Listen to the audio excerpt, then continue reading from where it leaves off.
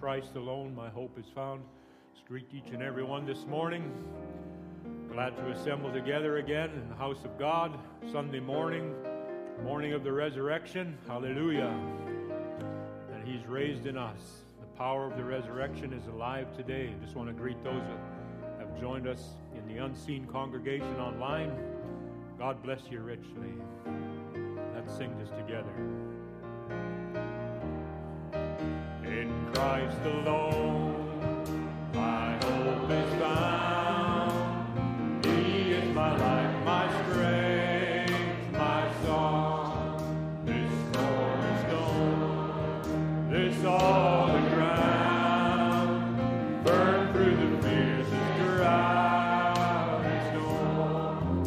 What heights of love, what depths of peace, when fears are still, the wind striving seas, my comforter, my all in all, here in the love of Christ I stand. In Christ alone, who took on flesh, fullness of God in helpless faith, this gift of love and righteousness, scorned by the ones He came to save. Till on that cross that Jesus died, the wrath of God was satisfied. For every sin on Him was laid. Here in the death of Christ I live.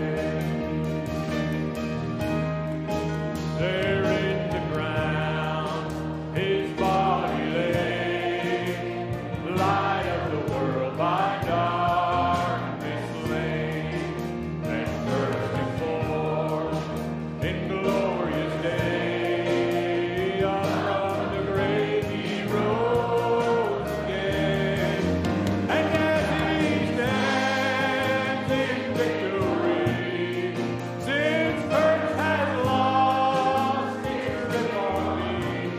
For I am His and He is mine, bought with the precious blood of Christ. No guilt in life, no fear in death. This is the power of Christ in me. From life first trial to final breath, Jesus commands my destiny. No power of hell, no scheme of man can ever pluck me from His hand. Till He returns or calls me home, here in the power of Christ I'll stand. No power of hell, no scheme of man can ever pluck me from His hand. Till He returns or calls me home, here in the power. Let's sing that once more. No power of hell, no power of hell, no scheme of man can ever pluck me from His hand. Returns or calls me home, here in the power of Christ I'll stand. Hallelujah. Amen. Could we sing Down from His Glory? ever-living story. Are you thankful that He holds our lives in the palm of His hand? No power of hell and no scheme of man can ever take us out of there. Amen. Glory to His name. Down from His glory, ever-living story, my God and Savior came, and Jesus was His name.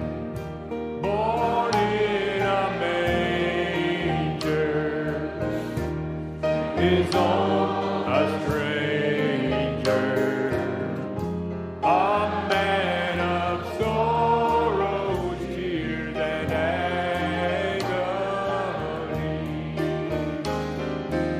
Oh, how I love Him, how I adore Him, my breath, my sunshine, my all in all, the great Creator became my Savior, and all God's fullness dwelleth in Him. What condescension, bringing us redemption, that in the dead of night, not one faint hope inside. God gracious tender, laid aside His splendor, stooping to win, to save my soul. Oh, how I love Him, how I adore Him, my breath, my sunshine, my all in all, the great Creator became my Savior, and all God's fullness dwelleth in Him. Without reluctance, flesh and blood His substance, He took the form of man, revealed the hidden plan. Oh, glorious mystery, sacrifice of Calvary. And now I know Thou art the great I am. Oh, how I love Him, how I adore Him, my breath, my sunshine, my all in all, the great Creator became my Savior, and all God's fullness. Let's all stand as we sing this last verse together. This visitation, told in every nation, that those ordained may hear, their own hearts prepare, and those found willing, prophecy fulfilling, someday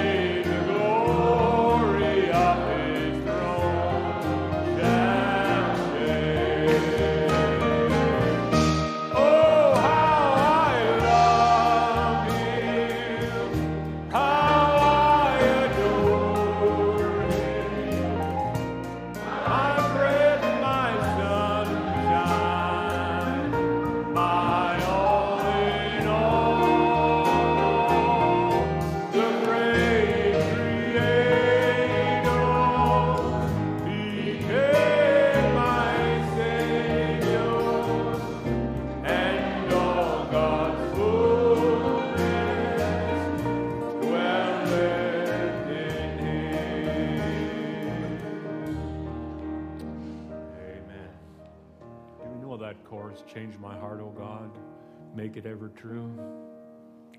I'm not sure of the number or the key, but if we could sing that this morning, that would be wonderful. It's just been going through my mind since Wednesday's service. Change my heart, O God, make it ever true. Change my heart, O God, may I be like you. Let's sing that once more. Oh, change my heart, O God.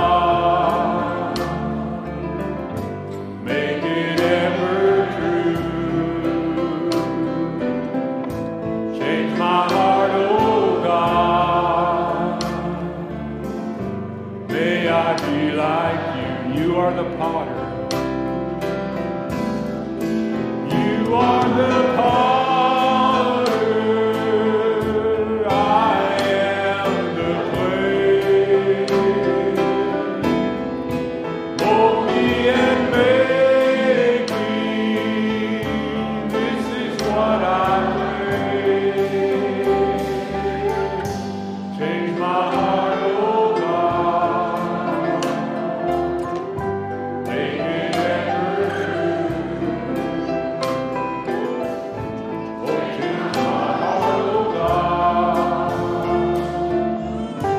May I be like you. You are the potter. You are the potter.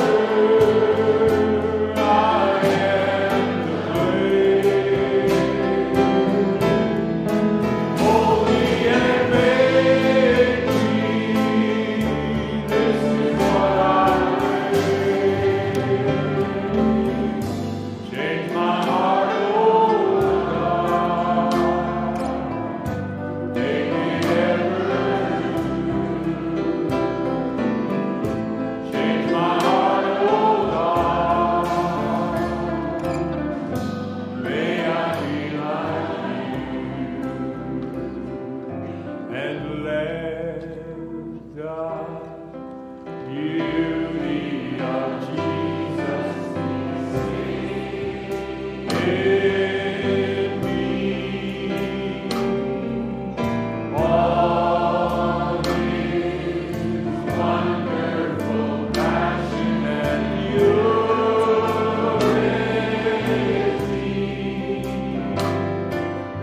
Oh, thou Spirit divine, all my nature refine. Fill the beauty of Jesus. Oh, let's sing that together again. Make that your prayer this morning. Let the beauty of Jesus be seen in me. All His wonderful passion and purity.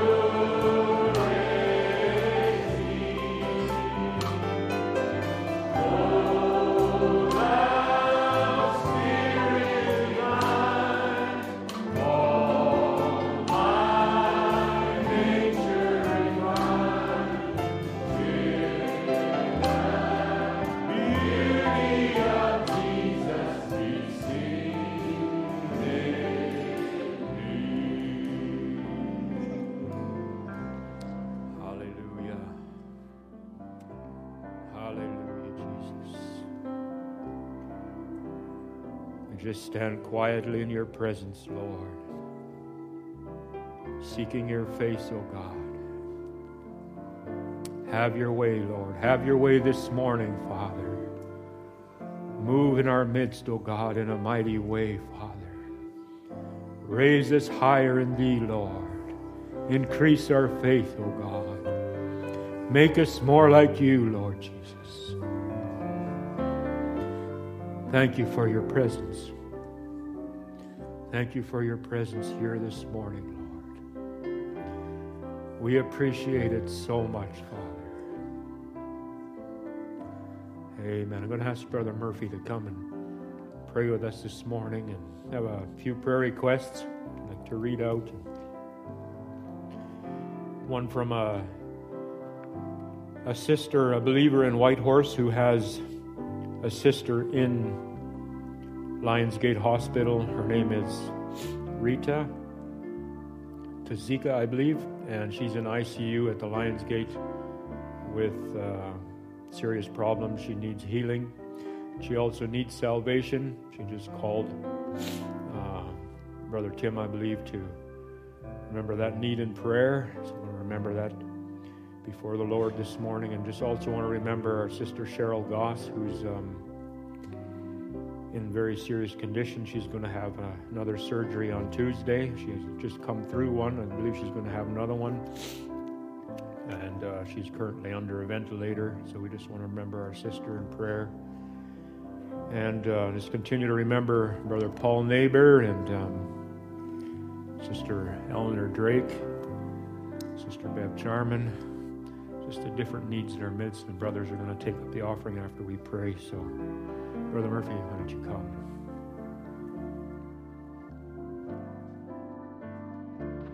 Let's bow our head.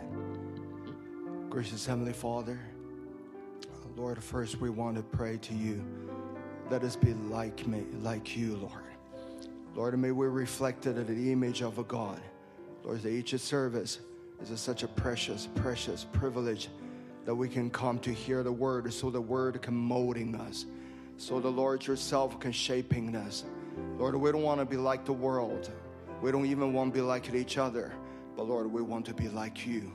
So Lord, this is one more chance that we can be shaped and molded like Jesus Christ.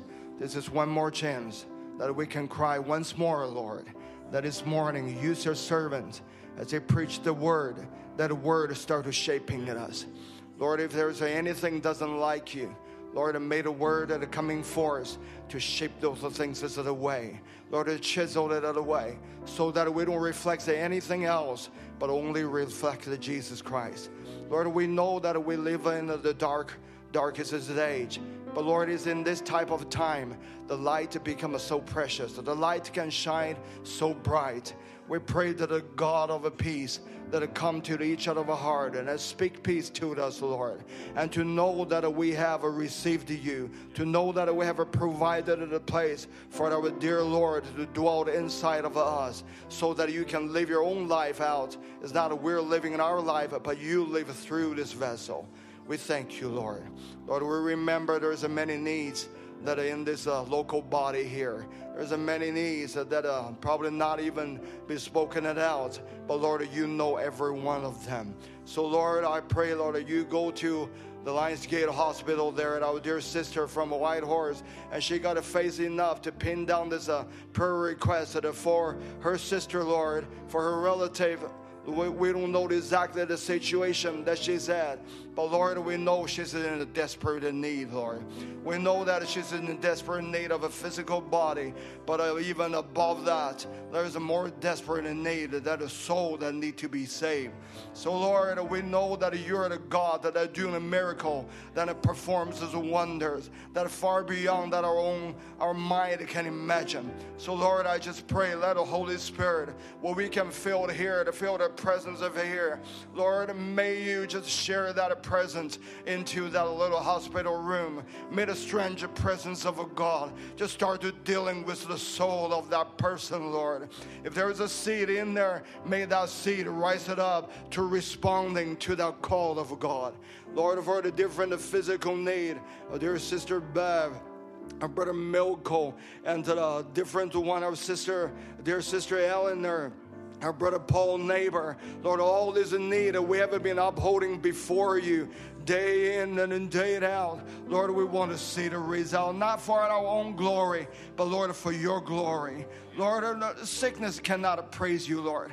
A sick person, when they lay on the bed, when the devil treading on them, when the devils are torturing on them, Lord, you don't get a joy from them. But how much joy you will get from when we raise up our face and lift up our face to look up to our Lord and say the sick person rise up from the bed and coming to the congregation congregation and give glory to God and say, praise God, I'm healed. And praise God because of the Lord has said, by your stripe that we were healed. What a joy you would get from that. What a joy that a congregation would get from that, Lord. To see the weak person become strong. To see the sick person can rise it up and lift up their hand to give glory to God. How much joy that you would get from that. So Lord, for that sake, we pray to get a sick person out of their bed. For our sister Cheryl, God, Lord, she has been serving you. She has been with her heart to give it with a sincere heart to love you, to serve you.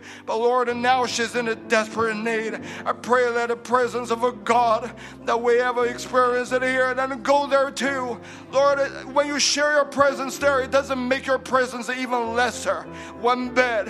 Because the Lord, if you can curse a tree and may use your power to let a dead little fish come back to life, Lord, surely when your daughter getting sick and in a desperate need, Lord, you can go there to raise her up, Lord. We don't have to make the prayer complicated, but Lord, just by faith to believe your word, by your stripe that she's healed, Lord. You said that you're the Jehovah God that heals all our diseases. So Lord, would you go to the emergency when a doctor have nothing to do and don't come to the wit's end. Lord, it will be the starting point of the miracle working God started working. We thank you, Lord. Lord, we believe you, Lord. We have heard so many services. We have heard the marvelous service on the Wednesday. Know the debt has been paid. Know that we're God that know every need of your children. So, Lord, fulfill your word, Lord, to confirm your word. And this morning, as your servant is standing behind the pulpit, Lord, I pray once more, anoint Brother Michael, Lord.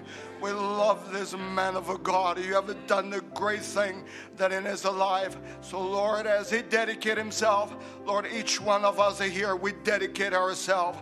Lord, we forget everything that easy to be said at us. Anything that's bothered us, Lord, we put it aside.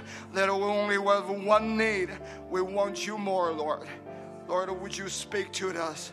And we commit ourselves to you. Let the Holy Spirit stir the heart that is cold. Let the Holy Spirit dealing with the backslider. Let the Holy Ghost go into each corner. Take away all the aprons of fig leaves. Lord, let us facing you face to face so that you can shine your light upon us. And let a word be heard in your children's ear. We thank you, Lord. We ask in Jesus' name. Amen. Amen. Thank you, Brother Murphy. Have your seats while they take up the offering. And we'll sing Faithful One, So Unchanging. We'll have our Sister Precious come and minister us in song this morning, right after we sing this chorus. Oh, faithful one, so unchanging, ageless one, you're my rock of peace, oh Lord of all, I depend on you, I call out to you again and again.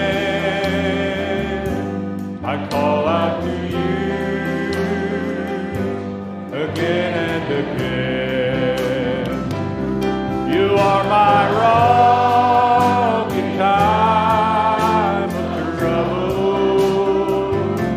You lift me up when I fall down. Oh,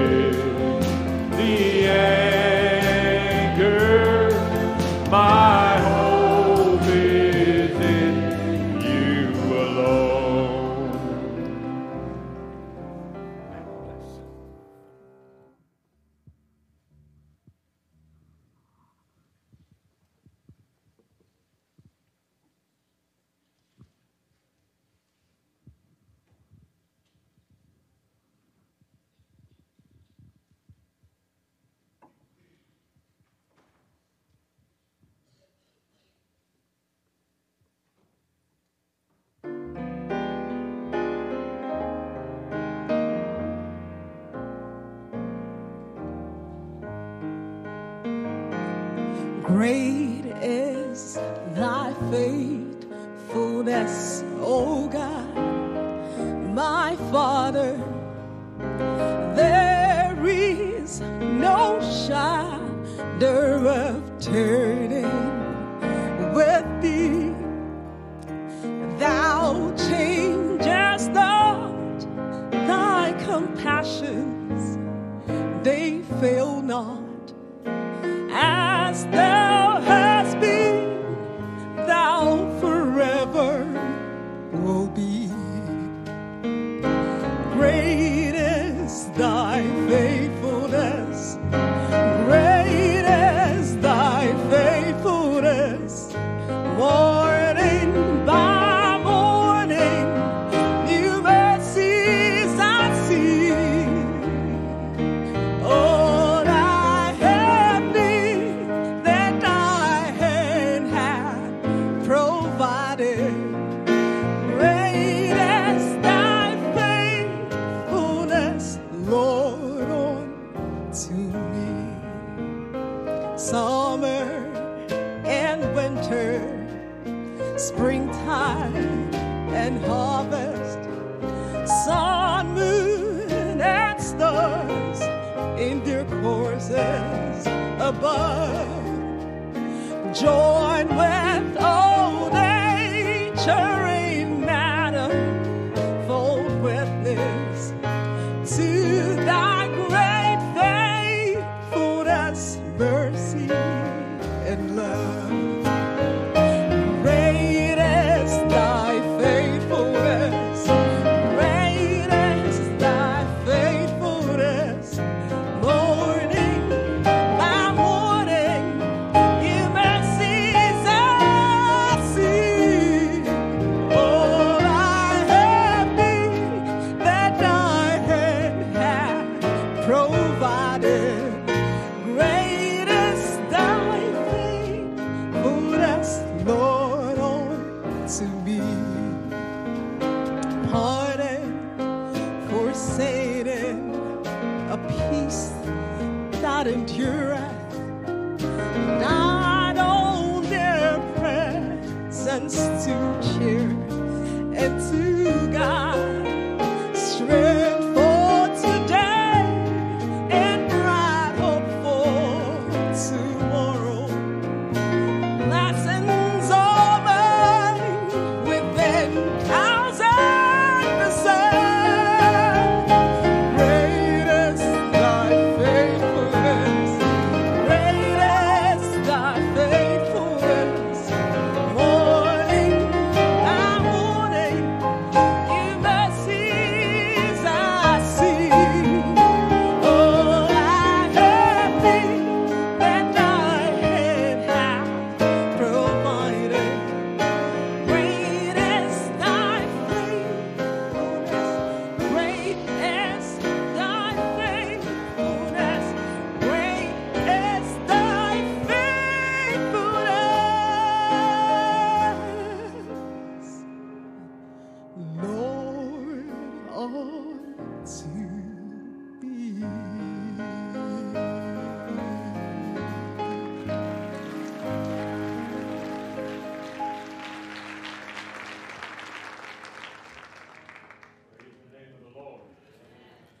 Amen. Thank you, Sister Precious. We sure appreciate that this morning. Great is his faithfulness. We're going to ask, is Brother EBA here somewhere? There he is. Brother EBA and the choir are going to come up and sing what they sang at Watch Night. So while they're coming, let's sing, I'm amazed that he loves me. Oh, I'm amazed that you love me. I'm amazed how you care. Through your precious blood I found pardon, and my sins are washed. They're all washed away. All my sins are washed away. Oh, I am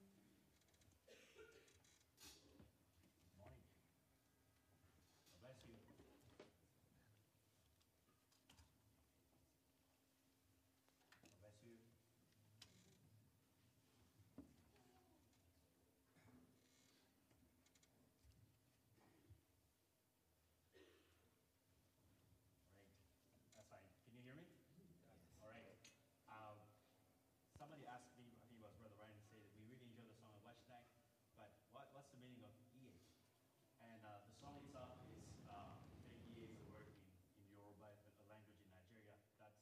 It's a sound of triumph. It's an exclamation. It's like it's like hot. It's something that you exclaim in victory or something like that. Just wanted to sing this song once more. EB came up with this song for Watch Night, and it's just so fitting that he's the one leading it and singing it. And every single time we sing this song, and every single time at least I hear it, I always think of EB and say, Lord, what was impossible? You can make it possible. And I trust it's a blessing to you this morning. You can join in with us.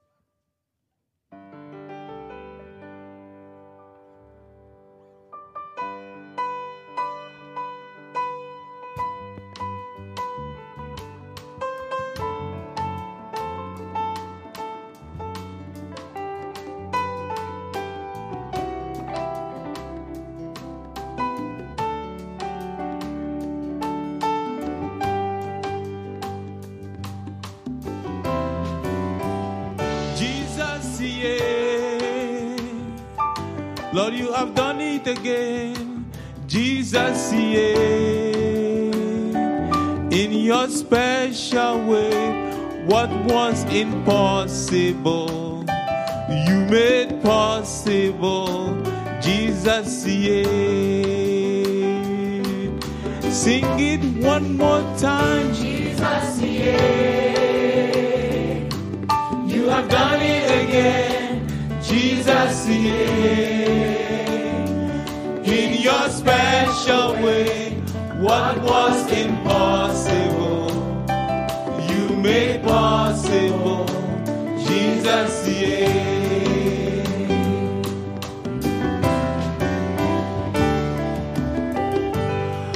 I almost let go when it seems it was impossible,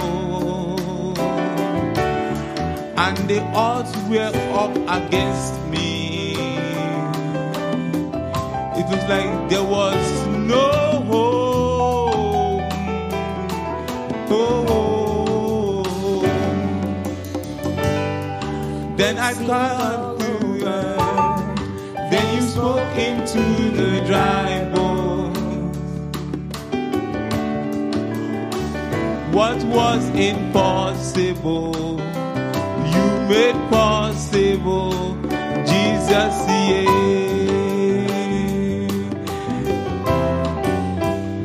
Jesus, yeah. You have done it again, Jesus, yeah. In your special way, what was impossible, you made possible, Jesus, yeah.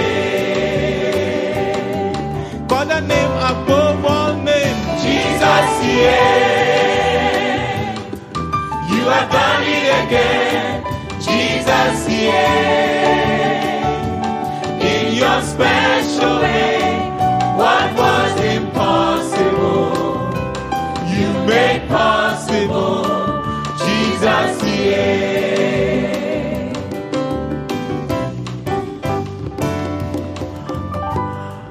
I almost let go when the violent storm was raging, and the night was long and lonely. It looks like there was no hope. Oh. Then I cried out to you. Then you spoke unto the darkness. Let there be light. What was impossible, you made possible, Jesus, yeah. Call that name above all names, Jesus, yeah. You have done it again, Jesus, yeah. In your special way, what was impossible, you made possible, Jesus,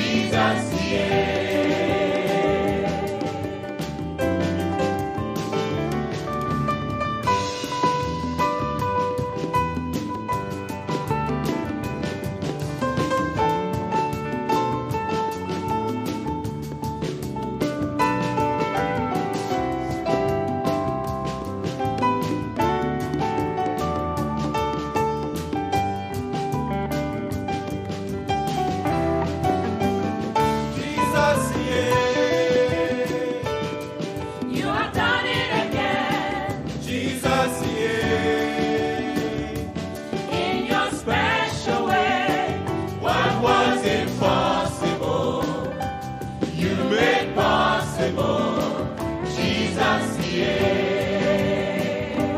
Call that name above all names, Jesus, yeah. You have done it again, Jesus, yeah. in your special way. What was impossible, you made possible, Jesus, yeah. What my doctors cannot do, What was impossible, you made possible, Jesus, yeah. oh, what the lawyers could not do, What was impossible, you made possible, Jesus, yeah. hey, what my parents could not do, What was impossible, you made possible, Jesus, yeah. amen. You can stand and sing that with them. You know what that means, Jesus, EA? Nobody really told you what that is, but that means, oh, thank you, Sean. I didn't hear you in the back study because you didn't turn your microphone on. But just so I know that you know, it's Jesus victorious. Amen. We can sing that because he's our victory. Amen. Let's sing that this morning with them. Jesus, yeah. You have done it again, Jesus, yeah. Oh, in your special way, what was impossible, oh, you made possible, oh, Jesus, yeah. Oh, Jesus, yeah. Jesus, yeah. You have done it again, Jesus, yeah. Special way, what was impossible, oh, made possible, oh, Jesus, yeah. What the doctors could not do, What was impossible, oh, you made possible, Jesus, yeah. call that name above all names, What was impossible, Oh, you made possible, Jesus, yeah. Amen. I've been singing that actually since watch night. Amen. Thank you, Brother EBA. What the lawyers couldn't do, God did for you, didn't he? Amen. We know about this in the prayer meeting just not too long ago. So what the doctors cannot do, God do for you. Amen. That's our God. God bless you this morning. Happy to be here. Amen. Happy to be here. There we are. Amen. God bless you. Just before we go to the word this morning, and the different brothers are just taking down the mics, just wanted to announce, I know a couple questions came over the last few days. Are we having camp? Hasn't been announced. Yes, we're having camp. Have no fear. Camp is February 15th, the Thursday night. I believe to the 18th is the weekend there. And we'll be having our winter camp for the assembly and the believers here. Brother Andrew Glover will be coming to speak for us. We've enjoyed him the last couple of years, and we've had such a time, and I'm just looking forward to another wonderful time in the presence of the Lord. Brother Andrew's such a solid, I know he's young, but man, he's a powerhouse. And I just love to stand and listen and rejoice in what the Lord has done and does through him, and how he spoke to the congregation, how many last winter camp was moved under the Spirit of the Lord. Amen. I surely was. Amen. So we're looking forward to that this coming February in the next, few short days. So we'll be looking for counselors and some help and such. So we'll be letting that out. And please, when registration comes out, hit the button real quick. Amen. Also, just to give a little bit, while we're on the camp, note, summer camp, Brother Tom spoke with Brother Ron Spencer and Brother Andrew Spencer, and they've agreed to come for summer camp. And so we've got quite a year already, huh? Yeah, so we can be praying about that even now and remembering these moments that we have. It's a special place the camp has been for our congregation. And the Lord's just been so gracious to bless us with his presence there. Tomorrow is a prayer meeting for the brothers, just back to our schedule a little bit. And next Monday will be a family prayer meeting. And so that's Monday, I believe the 15th will be the family prayer meeting as well. And we'll try and be a little bit, we're going to put a bit of maybe a schedule together for that. It isn't really convenient to name the first Monday of the month. It just shifts with holidays, so maybe we'll put some dates out just so everybody can be aware of that and preparing. And just one other mention, I know Watch Night's not online. I've had different emails from near and abroad. Where's Watch Night? It's coming.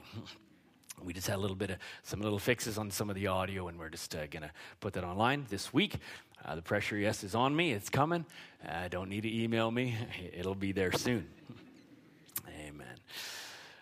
Amen. Well, I have a bit of a different subject this morning, maybe something a little simple. We'll just sing a song, Brother Ben, just sweetly as we turn to the Word. Remember me, Almighty One. That's what I desire this morning. Maybe that's your heart's desire. Maybe lift your hand up to Him as we just sing and we just turn to the Word. Remember me, Almighty One. Remember me, Almighty One. Speak now to me. Speak now to me, Almighty One. Speak now to me, Almighty One. Heavenly Father, with that on our lips this morning, Lord, would you remember us this morning here in this little sanctuary we call Cloverdale Bibleway. Lord, but present in these pews and present, Lord, maybe connected on an internet line is, Lord, your sons and your daughters. They have needs, Lord. They have burdens. They carry. And Lord, our prayer this morning is that you'd remember us, Lord. Lord, surely there's many that reach out in prayer and they, Lord, are looking for your attention. Lord, maybe for just this moment here, you'd turn your attention to this little congregation this morning. And you'd speak to your people. You'd minister to them, Lord. Draw us, Lord Jesus, into your presence. Lord, and we would leave this meeting, this encounter with the supernatural this morning, a very different people. Because, Lord, we come in contact with the Almighty One. So we dedicate this service, Lord. We dedicate the preaching and, Lord, the hearers that would sit and listen, Lord. We just give ourselves over to you now this morning. In Jesus Christ's name we pray. Man, you can turn your Bibles this morning to 1 Samuel. Thank you, musicians.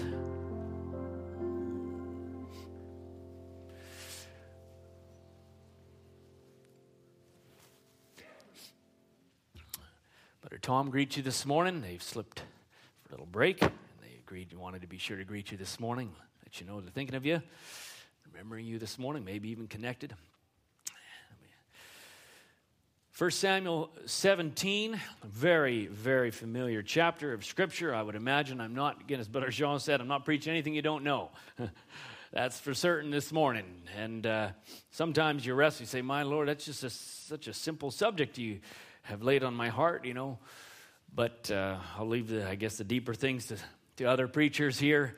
I'll just hit the simple this morning. I'm going to take a subject maybe I told the brothers I was just going to title it The Enemy's Sword, but I think actually what I really wanted to title it was And the Forges of Hell Went Silent. But that was a long title, so I'll just leave that for you. The internet can see the enemy's sword, you can hear, and the forges of hell went silent. And if I can get there by the help of the Lord, have a little bit of maybe an introduction to get to that point, and then when we get there, hopefully it's not just a short little bomb that goes off. Sometimes it can be, but you just pray, maybe the Lord has something for you this morning. Amen. So 1 Samuel 17, Really, I could read the whole chapter, but it's like 50-something verses long, but so we won't do that for the sake of your legs, and we'll just start somewhere close to verse 1 there. We know this is the chapter of David. And the Philistines were gathered together, their armies to the battle, and were gathered together at Shochoh, which belongeth to Judah. Amen, that was their land, David's land, Judah there. And Saul and the men of Israel were gathered together and pitched by the valley of Elah and set the battle against the Philistines. And the Philistines stood on the mountain on the one side, and Israel stood on the mountain on the other. And there was a valley between them. And there went out a champion out of the camp of the Philistines named Goliath of Gath, whose height was 6 cubits and a span. And we know then the scripture goes through his helmet, it was brass, and his weight of his coat of mail was 5,000 shekels of brass, and it had sheaves, and it goes through all of the different aspects that Goliath had in his hands. His staff, his spear was like a weaver's beam, and it weighed as such, and his shield had a shield bearer there in front of him. In verse 8, it continues, he stood and cried unto the armies of Israel, and said unto them, why are you come out to set your battle in array? Am not I a Philistine, and ye servants to Saul? Choose you a man for you, and let him come down to me. And if he's able to fight with me and to kill me, then will we be your servants. Yeah, the devil's a liar. But if I prevail against him and kill him, then shall ye be our servants and serve us. And the Philistines said, I defy the armies of Israel this day. Give me a man, that we may fight together. He was asking more than he bargained for. When Saul and all Israel heard those words of the Philistine, they were dismayed and greatly afraid. Amen, greatly afraid. So I'm just going to stop there. Maybe we'll turn to Isaiah 54. We'll continue a little bit more in Samuel through the service, but you can turn to Isaiah 54.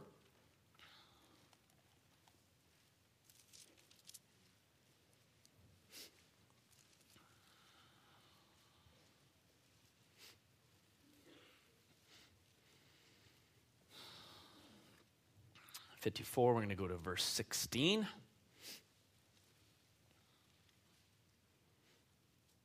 Behold, I have created the smith that bloweth the coals in the fire, and that bringeth forth an instrument for his work, and I have created the waster to destroy. No weapon that is formed against thee shall prosper, and every tongue that shall rise against thee in judgment thou shalt condemn. This is the heritage of the servants of the Lord, and their righteousness is of me, saith the Lord. Amen. Lord, bless the reading of his word this morning. You may be seated.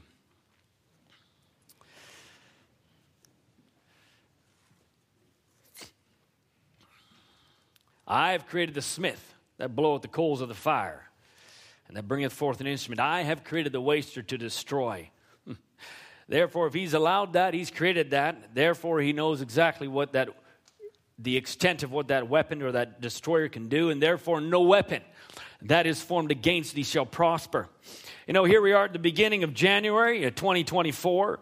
You know, our first Sunday, I guess, of the year. Well, not really. That was actually, well, yes, it is indeed the first Sunday of the year. That was 31st last Sunday, wasn't it? So here we are, indeed. You know, we kind of count our calendars. We plot our way through the year, and we project out our deadlines. We already were looking through the calendar here at the office and different engagements and trips, and you're already pushing yourself into May and such in June, and you're already halfway through the year. And we're looking over at camp in February and into August, and each year holds different experiences, maybe different turning points. We plot out our holidays through the year, and we plan events with family and friends. We have camps, like we just said, and we often plan these things out, but in reality, they change real quick, don't they? Who's ever had a year go completely different direction than they ever intended in January 1, 2023, right? For those of you who are in January 1, 2023, did the year go as you intended? No, but Luis shaking his head, yeah, not even close. I know it, because we have some idea, some expectation. But life's unfortunately or fortunately full of good surprises and sometimes not so good surprises. And so they come up quite unexpected. I think back not too long ago, we had a service here on a Wednesday, I think it was, and suddenly the doors were shut and the border was shut, and we didn't have service the next Sunday, just like that. Happened that way, didn't it? No one expected that in March of 2020. And so the unexpected, we had probably a lot of plans for 2020, and they all got shuttered quite quickly, and different things come up. The enemy is always forming, crafting or devising some plot or plan. I would say he's already, if you've got plans, if you've plotted out your calendar and you've already placed some maybe vacation somewhere down the road or some certain circumstances coming, you're planning for it. But I'll tell you this morning, so is the enemy. The enemy has already put his calendar into action, and he's plotted out what his devices are this year. He's conniving, he's forming an idea or a plan to upset you, to defeat you, to trap you, to mar you, to do something. That's what he's got going on. Happy New Year. Yeah, welcome to life, right? That's really what is happening, though. In reality, we wrestle not against flesh and blood, but we wrestle against principalities in high places and powers in high places. And that's what, it's good to keep our mind on that aspect as we even think ahead in a year that, Satan's already there plotting out what he is planning to do to you. Amen. That's what he's looking to do. And, I think, he puts a lot of effort. He's had a lot of time to study humanity. We have given 70 years or so, and beyond that, 70 and 10, and beyond that's a blessing.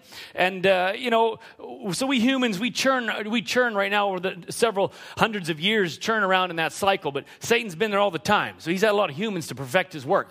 And if he failed way back, he goes to the next one. And he's had millions and billions of people to figure things out, and he plots. He says, well, that didn't work there. So he handcrafts and has his forces out to figure out how he can best you in some way. True? True. I can imagine as he worked out his ways, he knew Israel was, he had his devices out there. The depths of hell were conniving as he took years to bring Egypt to a certain place of dominion and oppression. And he formed certain things, allowed Pharaoh and oppressed him in a certain way and crafted him in a certain way, certain experiences so that he wouldn't know Joseph. He disdained Joseph he fashioned or allowed certain experiences or to bring certain women to certain wickedness that they were throwing babies in the river during Moses' time. And he forms and he devises so he can bring to a certain place, a certain time, a certain oppression. He does. That's what he's bent out doing. And so we know that the unexpected can happen. He's out there, and I can imagine David, if we go back to our scripture, David was about on his road, not necessarily the first of a year, but he was out doing just his normal business with no thought of what was really coming. And here Israel was in war, but he had been told, go and take some bread and some cheese and such to your brothers. And maybe he had some different plans that night. He was going to go drop this off, see how they're doing, and he was going to bring back some word to his father, let them know how they were doing. Nothing abnormal. They'd been through some battles before, and here we were. And so David had no idea what was coming ahead of him down the road.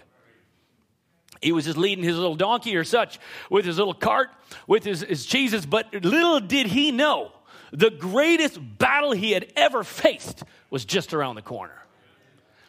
Right? You welcome to January 1, 2024, January 7, 2024. But really, you could be walking down the road this day, or you've plotted out your year a little bit, and here we are, fresh new start. But just around the corner, possibly, could be the biggest Goliath you ever saw. And here he had his mind, maybe he was thinking about a psalm and rehearsing in his mind maybe some of the victories. He thought of the lion, that might have come to his mind there as he was walking down the road a little bit. And, he was just little David tending to the flock. He wasn't even invited out to war there. He was at home tending to things. He said, well, I'm just a little housewife. I'm just at home tending certain things, or a simple father out doing my work, nothing drastic. But then comes the unexpected, and a champion then comes forth as he steps closer to the battle lines, and he gets close to the arm, and he hears and begins to hear the boast, because the scripture says, and David heard them. That's what it says. The words of Goliath were boasting forth, and David heard them. And he finds himself placed in a situation to respond to a certain circumstance. I don't really know what David's first thoughts were, but Scripture says that he stepped pretty quickly. He said he ran into the army. This was David's first response. So David was in a place where he was somewhat ready to respond to the situation. He wasn't immediately running and hiding behind the tree. He didn't seek some shelter and be like, whoa, you turn. I'm heading right back to where my dad was because that's just too much for me. He heard a boast of the enemy. He heard him defying the enemies of the armies of the living God. And it intrigued him, and he ran to the army. Think about it. This is David. Like I said, this is not something you haven't heard before. This is the story of David, which you've heard since Sunday school. But maybe something in the scripture will just spark something in your heart as we go through life. Because I can tell you, Goliath's around the corner. It just is what it is.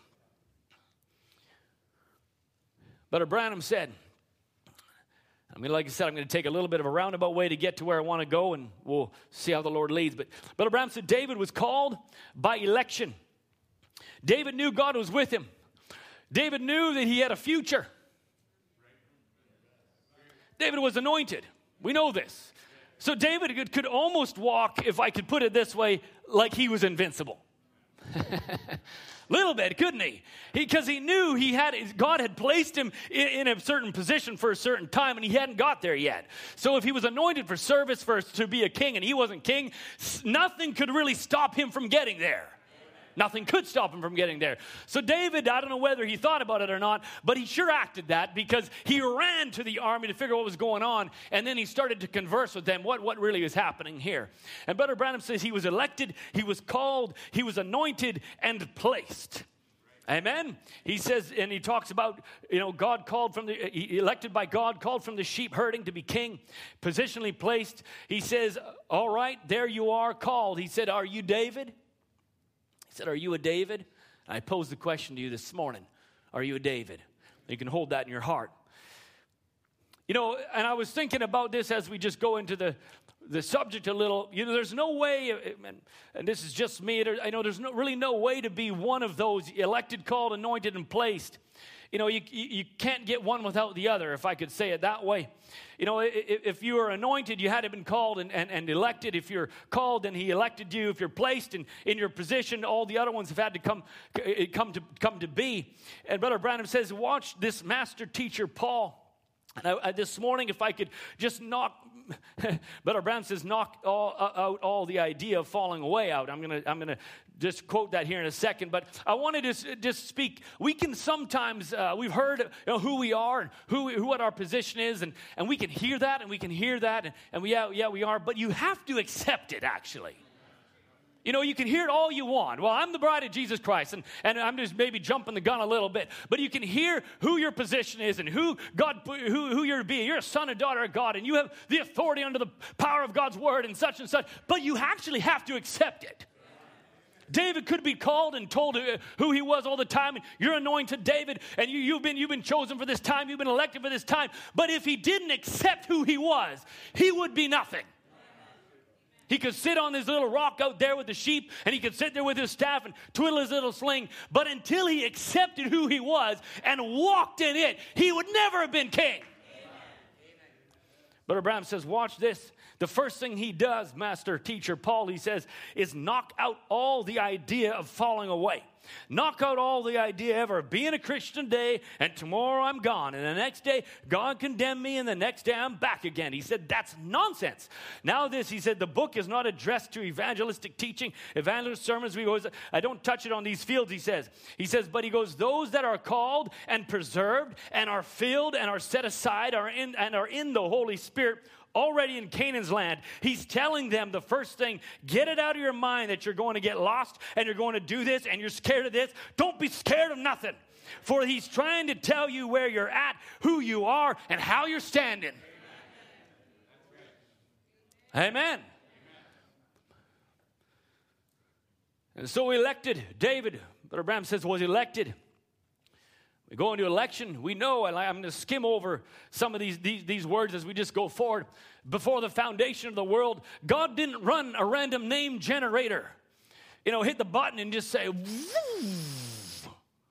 John Jarman. John Jarman. Good.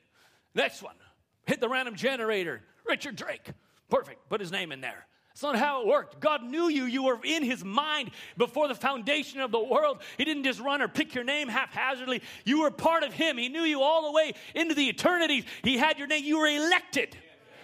Amen. If you were called, you had to be elected before you could be called. And Brother Brown says, but a long time ago, before the world ever had a foundation, God, through his eternal grace, he looked down by foreknowledge and seen you and I.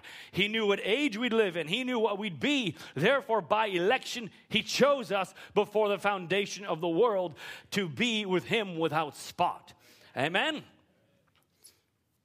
Well, Brother Michael, I've heard that so many times.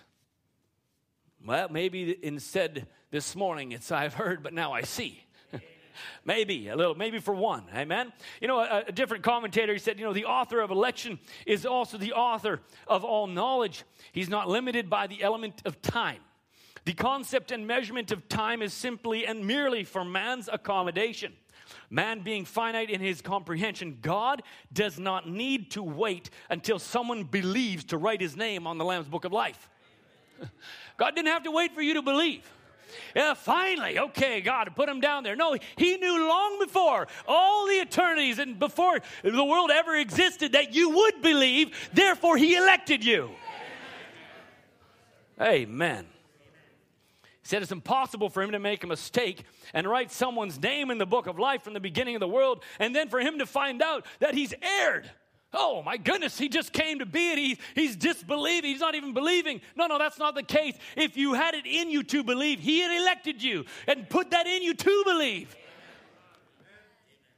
If God could err, he's no longer God.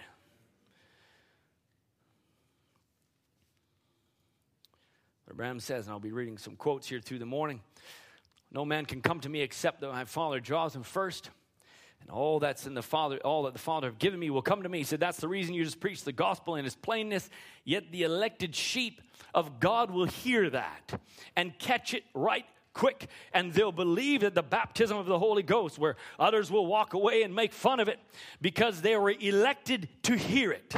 Amen. He continued, he said, he didn't say, now I'm going to choose you and I'm going to send you to hell and I'm going to choose you and I'm going to send you to hell. He said, that's not how God, that wasn't God's idea. He wanted all of us to come to heaven, but being God, he foreknew who would come and who would not come. If he didn't know that, he wouldn't be God. If God didn't know who was going to believe and who wasn't going to believe, he wouldn't be God. That's why he could say, Jacob have I loved and Esau have I hated, because he knew Esau would despise the birthright. So therefore he loved Jacob and hated Esau, because he knew. He says that clears up Romans 9 and 8 and such. He said that the election of God might stand sure, as he quotes Esau and Jacob. He said because he knew his foreknowledge let him know that Esau was nothing but a shyster anyhow. He says, see, his foreknowledge lets him know if he didn't know the end from the beginning, then he wasn't God. Amen. So you're elected. David was elected long before the time even began. And so God knew that David would follow his pathways. God knew this. He knew his heart would yearn for him. You just need to read the Psalms to find out how much David actually yearned for God. As the deer or the hart panteth after the water brook, so does my soul longeth after you. And so God didn't make a mistake. He didn't wonder or was hoping or biting his nails on whether David was going to do what he desired. God had elected him, and God has elected you. And in that election, then, if he's elected you, then he's bound, or he's duty bound to call.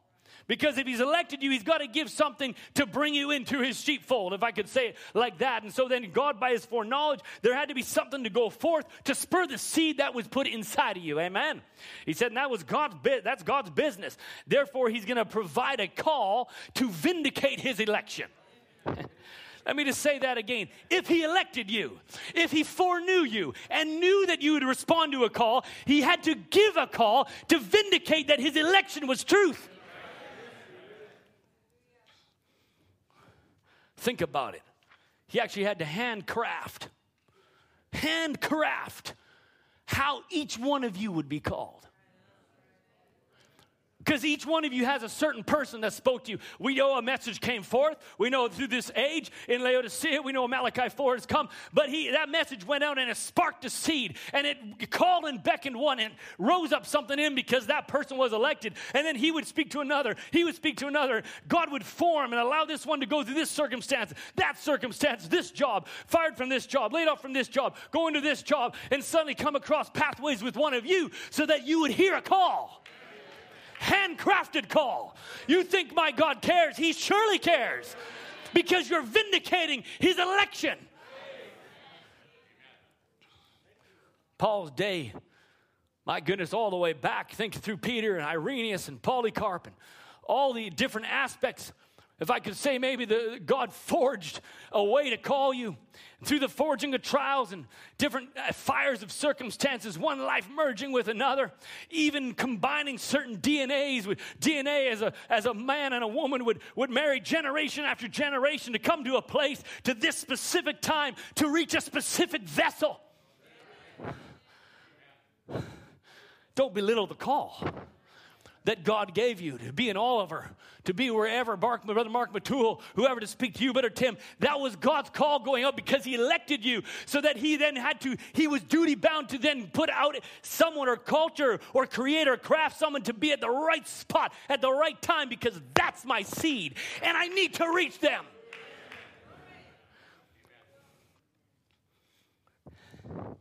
Brother Bram says, there you are. He knew where he was standing.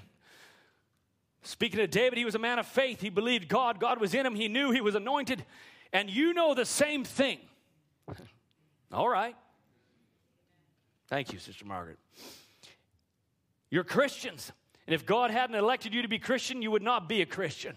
Period. It's God's choice, not yours. No man seeks God. No man seeks God any time. You haven't sought God, but God has sought you. It wasn't you calling for God. It was God calling for you. Amen. He said, and then when God called you, it showed he elected you. Amen. When he called you, it showed he elected you. When you responded to it, he said, oh, that's what my soul has been longing for. Everything I've ever craved. I've been hungry and thirsting after righteousness. It proves his election. The fact that you're sitting here and that you're yearning for more and your heart craves after the word of God like a deer pants for the water brook proves his election in your life. If I could say, then why wonder and doubt who you are? That alone should prove to you that you're sons and daughters of God. Brother Branham said, you accepted the call. My sheep know my voice because they were elected. A responding unit was deposited into the sheep.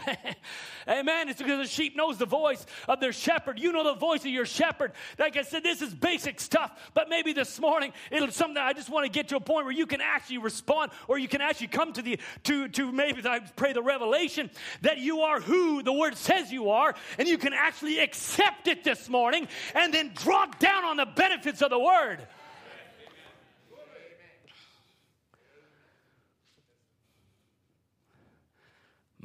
A responding unit placed into the sheep to recognize the voice that was calling. Why doesn't God just, why all of heaven rejoices? Think about it. The scripture says, likewise I say unto you, this is Christ speaking, there is joy in the presence of the angels of God over one sinner that repenteth. Think about it, just waiting. Just maybe even in this service, there's a sinner present that's maybe listening or sitting in the presence of my voice, and when God is just waiting, saying, this is the time. Everything I have allowed, all these circumstances to move to this very moment, that they're going to come under the sound of the gospel of this age, and their hearts are going to be pricked because I put a little responding voice apparatus in their soul to receive my word. Wait for it. Wait for it. It's sparking, and all of heaven starts to rejoice by one soul. Hallelujah. I get to see God pacing the ramparts of glory. My call just hit another one of my elected today. And he has his little tally book. Only 10 more to go. Only 5 more to go. And he's brooding. all over this globe. I was praying yesterday, Lord, for all the different ministers that would have been preparing for the weekend services. I said, Lord, may you just anoint them, unction them, because we're looking. He's brooding. He's trying to call. His voice is trying to find. Where's the last one? Oh, is there a big counter in heaven? And it just keeps flipping down. 99. Yes. 98. All over the world, you don't know, somewhere in Ukraine, a soul just come to an altar and said, I received the gospel of this day. This is the message for the hour. 97. Somewhere in China, Brother Caleb's gone out there. Brother David's preaching into some little city somewhere deep in China. 96, 95, 94, 10, 9, 5, 4. Someday there'll be 3, 2, 1. Guess what, folks? We're out of here. Oh, you think heaven's rejoicing? This one here, what a rejoicing!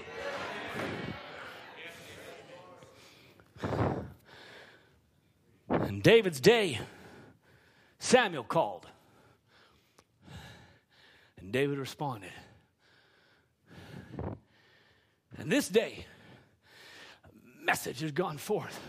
Another prophet of Malachi 4. And we have responded, amen, to the call of this day. And there Samuel took then the horn of oil and he pours it over David. And now the anointing comes. It doesn't stop. It doesn't go election and calling and stop there. It's not where it ends. God, if he elected you, he then calls you.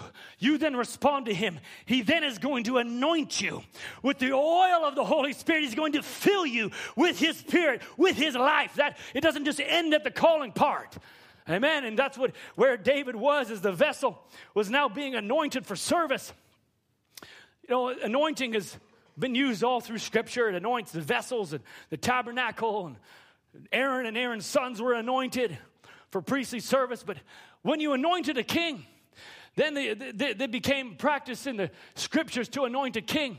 And if something something was conveyed or even transferred, even the Scripture says Samuel took the oil and anointed him in the midst of his brethren, and the Spirit of the Lord came upon David from that day forward. Something was infused into David when the anointing came, and something, if I could say, is infused into the called that were spawned, because it's a transfer of a life that God transfers by his Spirit into his people. The Spirit of God is imparted or transferred, making him now able to fulfill the office for which he's been called for. God isn't calling you for something and saying, well, figure it out on your own. No, he's going to pour into you and to fill you with what you need, which is his life. Amen. To then accomplish what you're anointed for. And if if that happened in a natural action, if that is what transpired as a horn of oil and a physical oil would be poured over a David, how much more when a son or daughter of God is anointed by the Holy Ghost himself, when he would fill you and completely overtake you? How much more prepared are you? Oh my. And all that God was, Brother Branham says, he poured into Christ. All that Christ was, he poured into the church. He said, in that day you shall know that I am in the Father, the Father in me, and I in you, and you in me. See, it's been God all along. His same works. The church is ordained to carry on his work with the same Spirit. You couldn't carry on the same work without the same Spirit. The same Spirit carries on the work. Amen?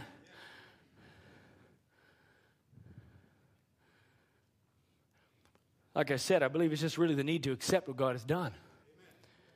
Amen. Unmerited, undeserved, not our abilities.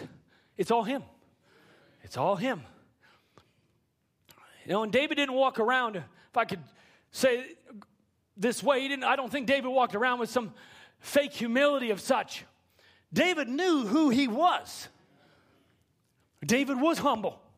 But David was bold. David knew I don't believe he walked pretty timid, because he walked, if we go into Scripture, he walked right up into the army, as the Scripture says, and ran right into it and said, okay, what's going on? What's going to happen to the guy that kills this giant? He got right to the point. His intentions were laid right out there. All right, what happens? What kind of reward is there? Well, you don't ask that unless you had an intention to maybe reap the reward. Amen? If you didn't have, he ran up there knowing, okay, I have what it takes. God's with me. I don't have, but he's with me, what it takes to take the giant down. So I want to know what's my reward. Amen? And so, here he was now. If that's how David can act under the anointing of the horn of oil, anointed by a prophet to be king, how much more should we be able to walk boldly in our everyday life, knowing who we are? I've been elected, I've been called, I've been anointed for service. How much more should we be able to walk into the face of an enemy, into the face of a situation, and there the devil stands before you, and you walk forward and say, all right, what's the reward for this one? That's what David was doing. But Abraham says the same Spirit carries on the work. Scripture, go ye into all the world, preach the gospel. He that believeth and is baptized shall be saved. He that believeth not shall be damned. And these signs shall follow them that believe. In my name they shall cast out devils. They shall speak with new tongues. They shall take up serpents. If they drink any deadly thing, it shall not harm them. And they shall lay hands on the sick, and they shall recover. Do you believe that? Mark 11, and Jesus answered, said unto them, have faith in God. For verily I say unto you, that whosoever shall say to this mountain, be thou removed, and be thou cast into the sea, and shall not doubt in his heart, but shall believe those things which he saith shall come to pass, he shall have whatsoever he saith. Therefore I say unto you, what things soever ye desire, when ye pray, believe that ye receive them, and ye shall have them. Who spoke that? Christ spoke that. He says the church is ordained to carry on his work with the same Spirit. I in me, and you in me, and I in you. If that same Spirit that raised Christ from the dead dwelleth in you, then what should you be doing? The same works, the same Scripture. Greater shall ye do. Is that what he says? He knowed, but Abraham said he knew what he was talking about. David had God behind him. He knowed the anointing oil was poured on him. Samuel had done it. He knowed he was anointed, so nothing was going to bother him. He says, what's the matter with you anointed people? God done poured the Holy Ghost oil on you. You're anointed. You got the privilege. Oh, if we could just walk out of these doors just a little bit different this morning. What's the matter? God's done poured the Holy Ghost oil on you. You're anointed for service, to do what God's desiring in the last day is to be an overcomer. I'm telling you this right now because you're going to walk out that door and get in that car door and walk off this property in your car, and there's a Goliath coming your way, and you need to know I was elected before the foundation. He called me and I responded, and I am now anointed to take you on, devil.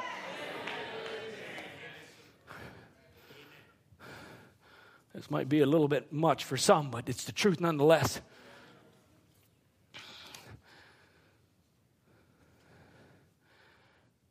The Spirit of the Lord is upon me because he hath anointed me to preach the gospel. Jesus speaking.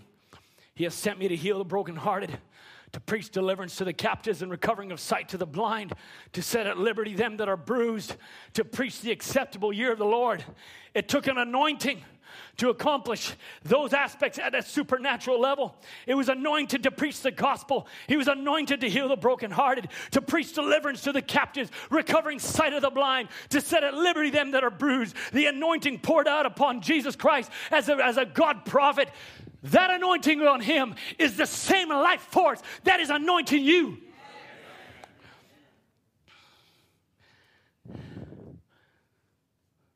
But Brother Bram says some people get the wrong impression of anointing.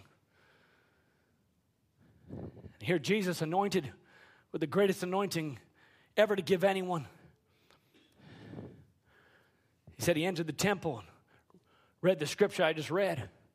He said, you think if such anointing was on him that he'd been prophesied 800 years before, the full blessing and anointing of the Lord upon him, he would run. We would run all over the building and scream and holler. But he said he laid down the scroll and set down the word, and precious words proceeded from his mouth. That's what he did under the anointing. Let's not get confused on what the anointing is. I know you can get pretty exercised, Goliath's ahead of me. but it was the word of God that he had just spoken.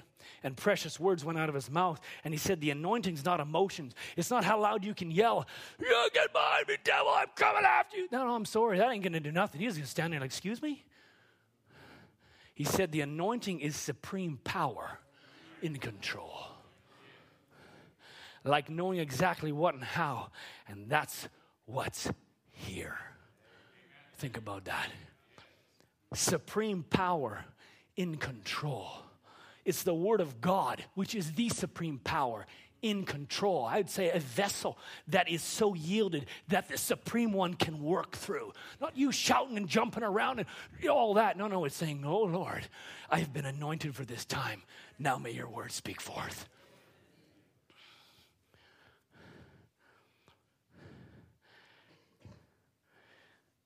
David then was placed. He was anointed. Brother Branham said that he was placed in a position, positionally placed. I'd say at that exact moment in time, he was in a position to take an enemy down. Ordained, I could say, to overcome in that moment. I'd say, what's if I could say, what's all the point in all this preaching and all these years of services and all the wonderful promises of God that we could read over and over and over again, and all what God in his goodness that he's obtained through the cross of Calvary, and we heard on Wednesday of the precious blood that was shed for us, and that it atones for all mercy that we can obtain. But what is all good? What good is all of that if you can't actually just accept it for what it is, for what he did, for the power that he's given, I should say the authority that he's given you, if you just don't accept your position?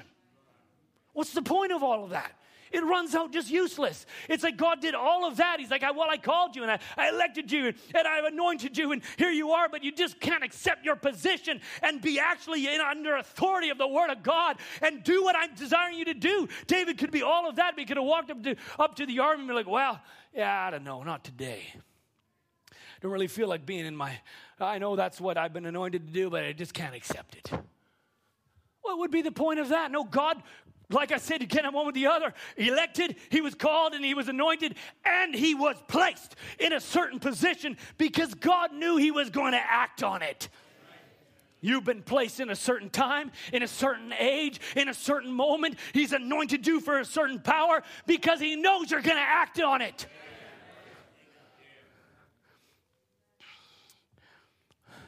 We sing the song, and I know who we are and what we're raised up for. Praise the Lord. I thought, well, he knows who you are, and he knows what you're raised up for, but do you? Maybe somebody hasn't come to that real recognition yet. Yeah, that is who I am. But Scripture says, ye have not chosen me, but I have chosen you and ordained you. I've ordained you that you should bring forth fruit, and that your fruit should remain, that whatsoever you shall ask of the Father in my name, he may give it to you. Amen. Scripture. And so when God does the placing, I don't really, man does a lot of placing. I could say even man does a lot of electing. Man does a lot of, even man could ordain. We put presidents in place. We elect them and we place them in a position as a president, and then they go to jail. What good is that? Or they're trying to get them to jail. Or even man, they try to anoint, some cardinal or some whoever, and they put him into a certain place, and then they abuse their office and they abuse people. What good is that? But I can tell you, when God places, when God elects, when God anoints, when God calls, it's going to be for an eternal purpose. It's not going to wander off and be like, it didn't end off, and off he went into some disaster somewhere. If God is called, if God is elected, I tell you this morning, saints, stand up and gird your loins. You've been chosen for a purpose.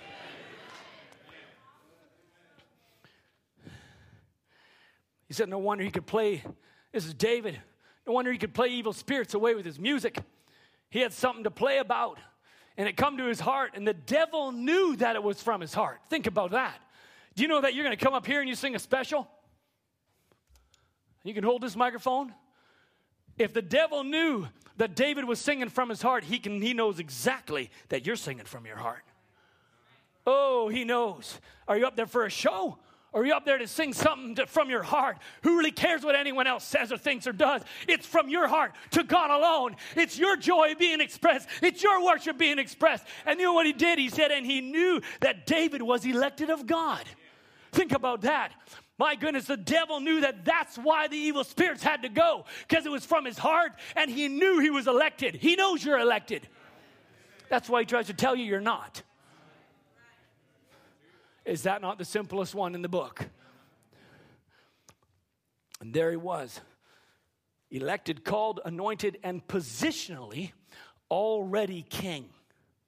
He's talking about him playing for Saul, positionally already king. If David was positionally already king, but didn't have the crown on, I'd like to know where the anointed, elected, and called, chosen of God are positionally this morning. If he's positionally king, what if the King of Glory, he's already elected you, he's called you, and he's positionally placed you, if I could say, you're already positionally placed as queen. Act like it. I tell you, the queen acts like the queen. All the way down to making sure her bottle of water is exactly what she wants.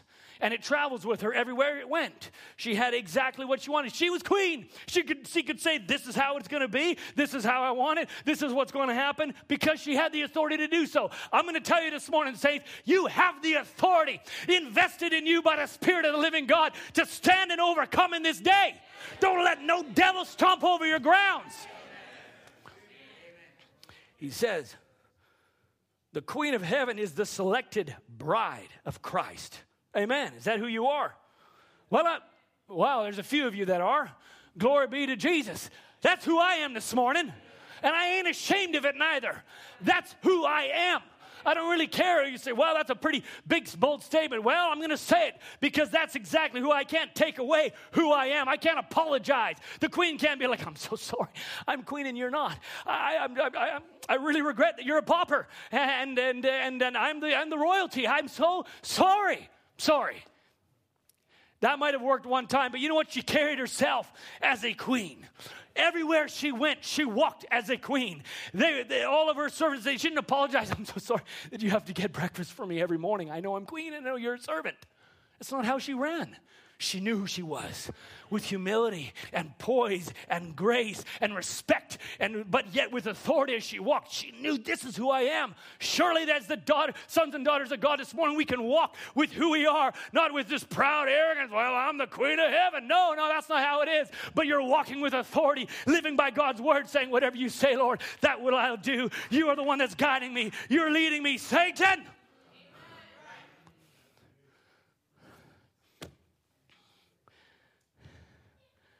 Brother Branham said, think of this one as we shift a corner. He said, placing a son. The same power that rested in Jesus Christ rests in the placed sons in the body of Christ. He says, take him out in a certain place. Have a ceremony before angels.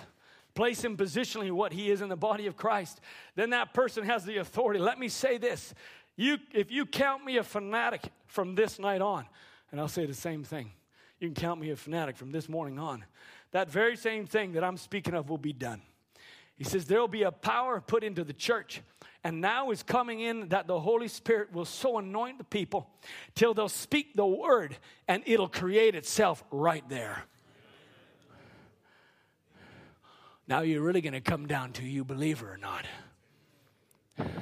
Because you can't swallow half word. You got to swallow all the word. You can't take half a quote. Well, that's a wonderful quote, Brother Michael, you read 2 pages ago. But that one's a little bit too much for me. No. The elected are called and respond because it's the very word that they're responding to, not a portion, but all. He said there'll be a power put in the church, and now is coming in that the Holy Spirit will so anoint the people till they'll speak the word, and it'll create itself right there. He said, we haven't seen powers like coming into the church now. I know it for a fact. Say unto this mountain, be moved. Don't doubt in your heart, but believe what you've said shall come to pass, and you can have what you said.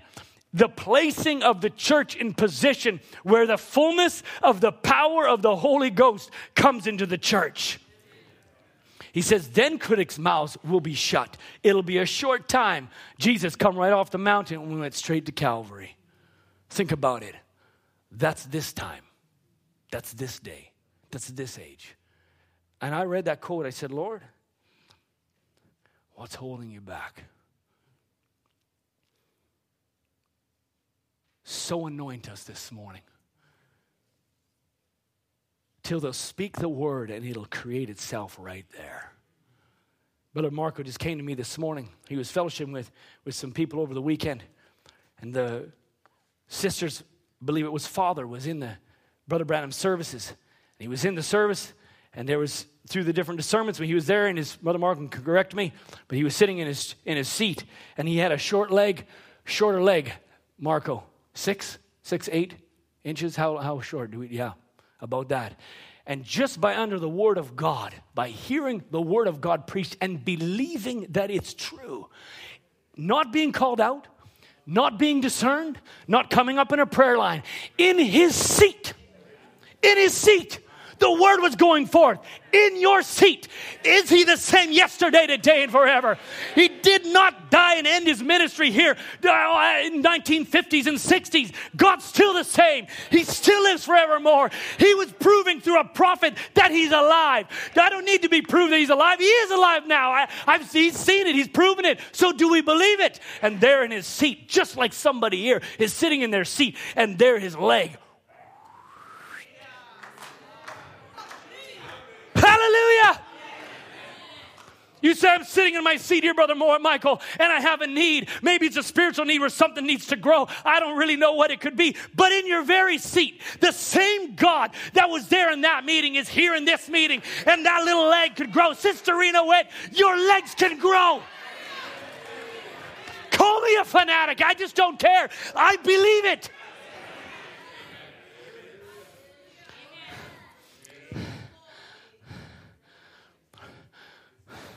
I know it would be incredible to be in a morning service where eyes come wide open and legs become lengthened. Brother Milka starts speaking and singing the glories of God. I know it. I'm waiting for it. But maybe it's in a room somewhere. Sister Rena, as you go home, Brother Eby, maybe. I don't know. I'm waiting for my WhatsApp to light up like a candle and to say, oh my goodness, Brother Eby ain't shouting around. Because I believe this quote right here.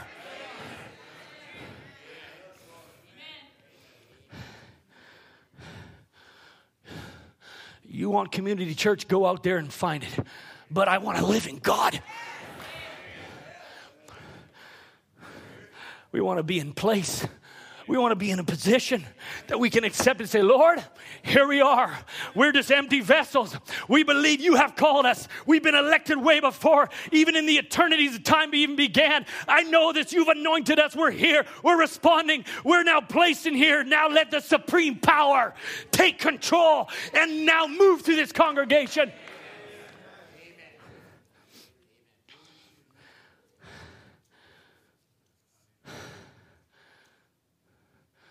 You know, we don't want to be out of position.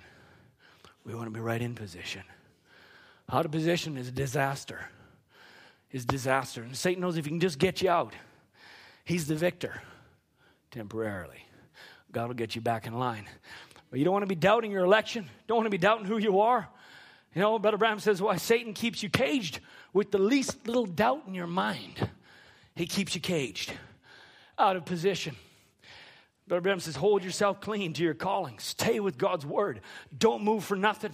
Stay, abide. If he give you a job there, he said, even if you're a farmer, farm good. God bless you. Do what you do. He says, help the ministry go forward. If you're a mechanic, be the good mechanic.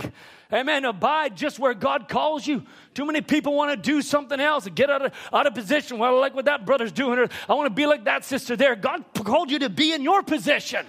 Stay there.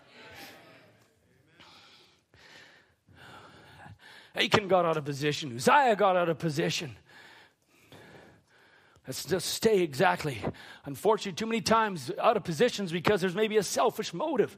We don't want to be there. Lord, I just want your word to go forth. I want you to live through my life. If it's the smallest thing, as the scripture said, I'll be a doormat if I got to be a doormat. But it's your doormat. Amen. Brother Branham says, now here, he knowed where he was at. David, hallelujah. He said, every David.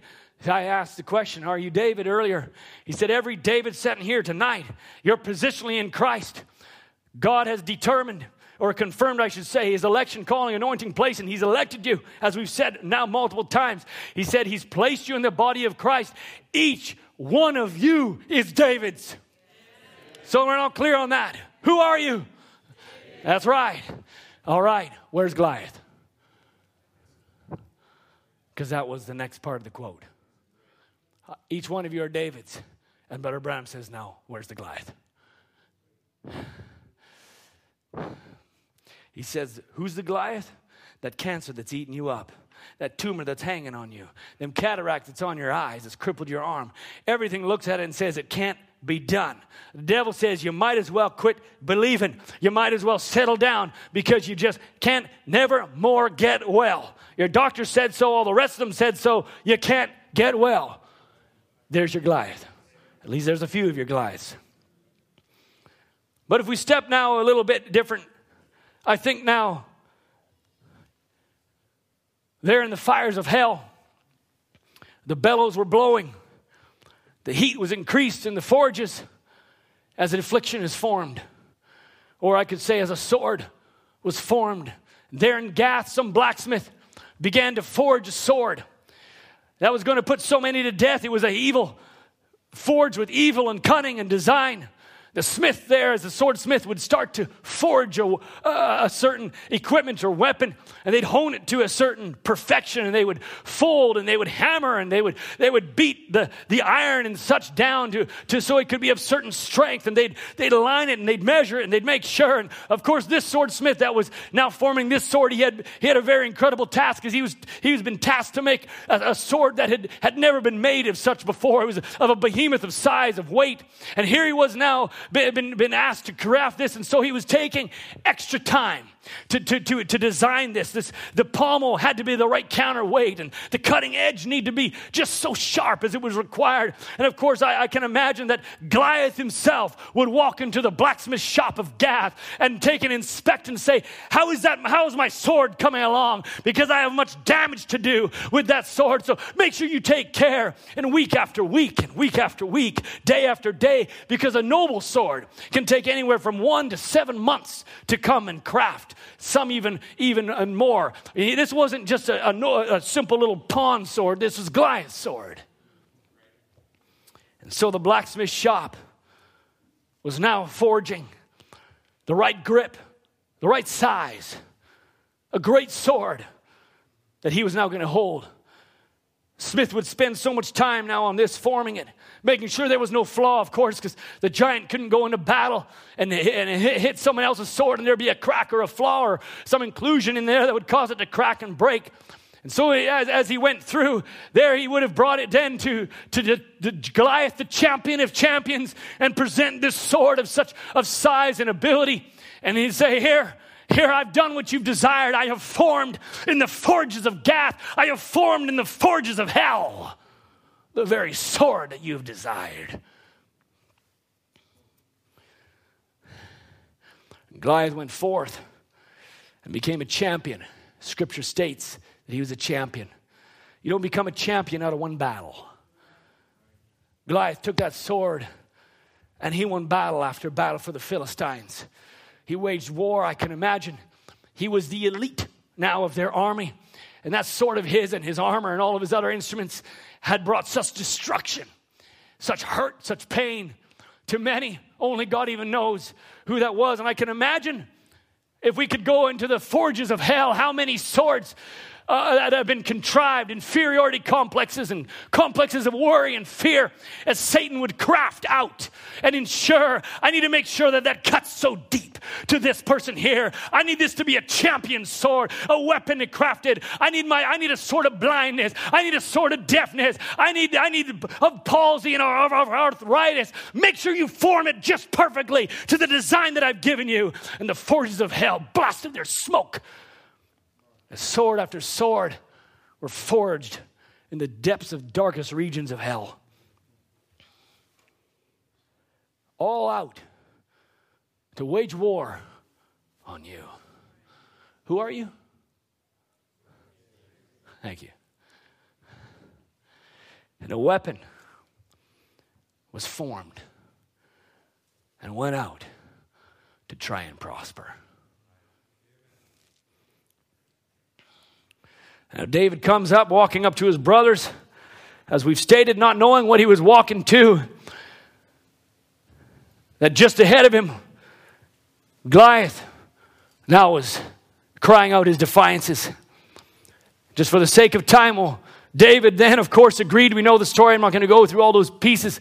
But David agreed to now take on this giant with just what he had. And we know he had his little bag, a script bag, and so on and so forth. And I just read a quote, and I hadn't really noticed it before. But Branham talks as David now goes out there to meet this giant. And we know it had 5 smooth stones, and we know this. And he starts talking about how a shepherd would have honey in his bag. About those stones actually getting all welled up with a little bit of honey. I thought, my goodness, I just never had read that. And there David was putting in his stones there in his little bag, and he just, he's thinking about what God, he said, well, I don't really have much. I'm not really a strong little Christian, but he didn't need all he needed, as we know. He just needed a little faith in that bag. Isn't that all you need? He took out one little stone. You can go, I don't care what Goliath you got ahead of you, but one little verse in that Bible of mine has enough power to take down any demon. So all he needed was one stone. In fact, there was some production put out some David and Goliath film, and they had him reach in his bag, and he threw the stone at Goliath, and he missed. Reached in his bag again, put another stone, threw it at Goliath, and he missed. Put another bag. He went through 4 stones and said, you're so off Scripture. One stone.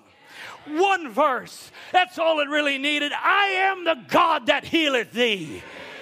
Is that all you need this morning? To put that in your little stone? Oh, and you just say, oh, that gets sweeter. That's because that's the little honey of God's word. It is rolling around. Sweeter as the days go by. And when you need it, put it in that little sling. You know what it did? It stuck to Goliath's head even more.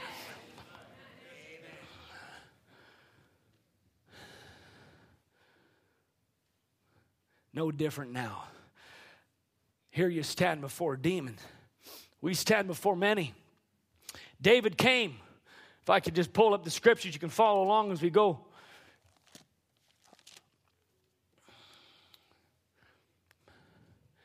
David in verse was told he was a dog. Philistine said, am I a dog? As such, we know these verses.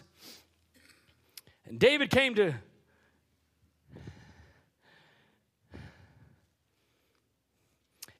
David had not planned this out. Okay? This was not a planned out routine. He had not geared up for a duel. He rose to the challenge, though. He rose to the challenge. I don't know what's coming around the corner this year, but Cloverdale Bibleway, let's rise to the challenge.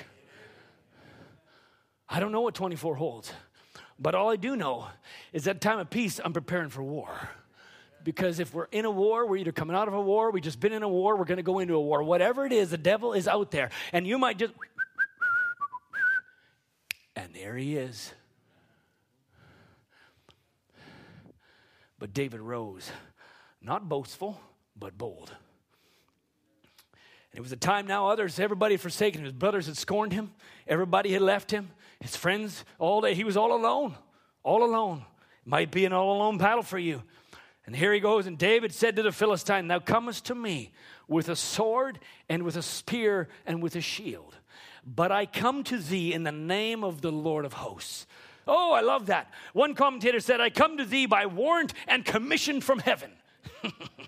In the name of the Lord who has called me to and anointed me for this undertaking.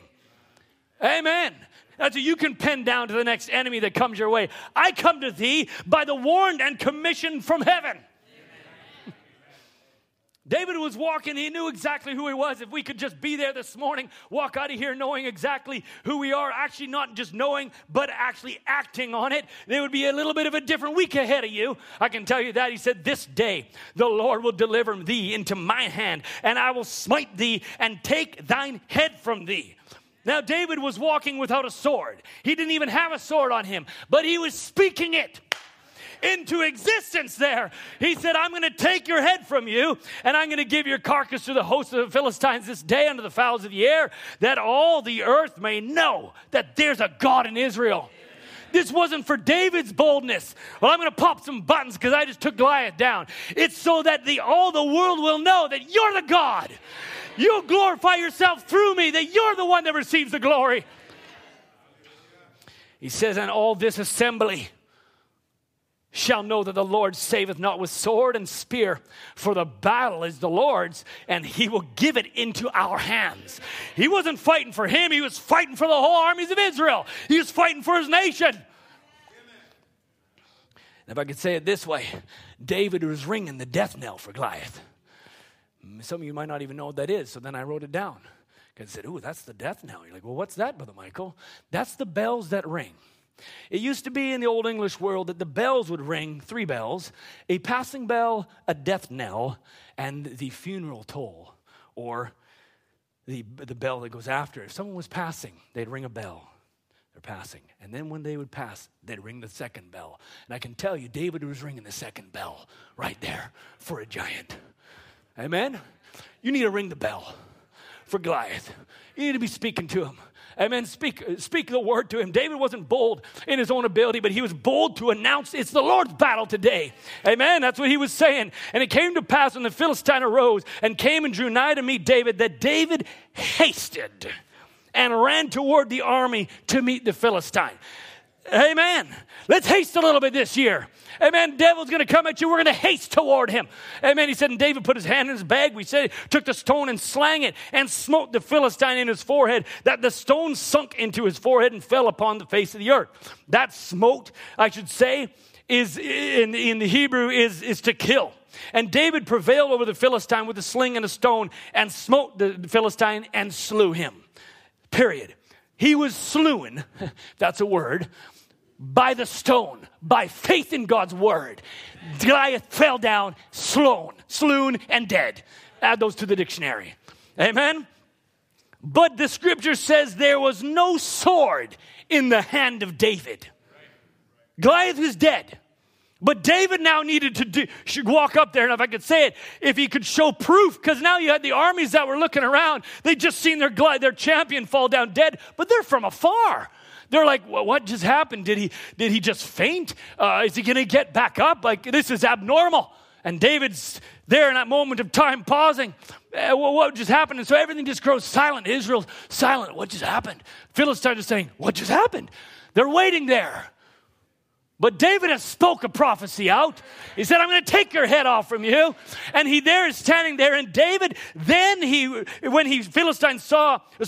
ran and stood upon the Philistine because they needed to see proof that the champion was dead. David wasn't going to end it there. So he went up to the giant, the scripture says, took his own sword that was forged in the forgeries of Gath, and took the sword and hacked off his head.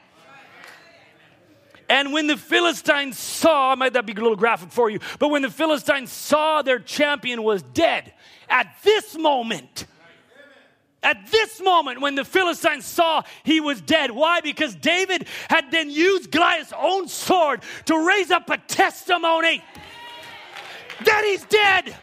You might not have believed it, but my faith killed him when I hit him with a stone, but now I'm going to prove to you and testify to the world. And he hung that head in front of the armies of Israel and the Philistines. And you know what happened when the testimony was brought forth? When the sword of the enemy was used against them. You know what happened? Well, you don't read your Bible.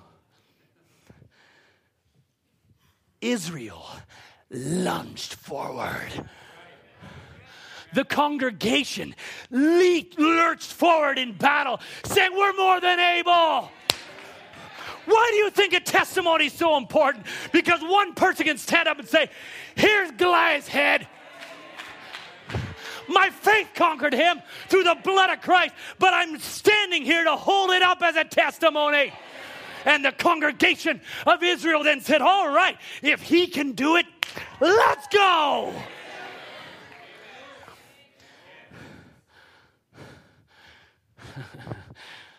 Don't stop at just the faith aspect. Let's hang it out there for the world to see. You know what, though?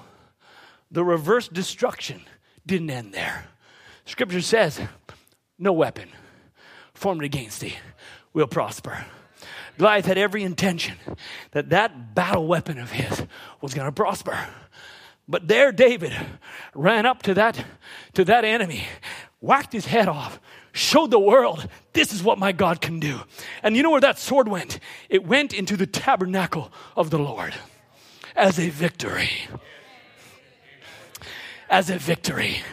No more would that weapon ever wage damage on God's elect again. Never. And David presented it there. And it went into the tabernacle of the Lord. You know how we know that? Is because we know in Scripture, we'll go and touch on it. But the sword never went back to the enemy, never to be used again. It went into the presence of the Lord. Satan's weapon, think about it, was no longer in control. Hallelujah. It became an object of victory. That's what your testimony becomes. That's what you become, is an object of victory. Hallelujah, in the tabernacle of the Lord this morning even. And there David now ran. Now, if we skip forward a little bit, David's on the run. David has had some trials, difficulties, and now he's on the run, just like maybe you might be in a trial and a difficulty this morning. And the devil's got you a little bit running, situation, a struggle of such, and he's weary.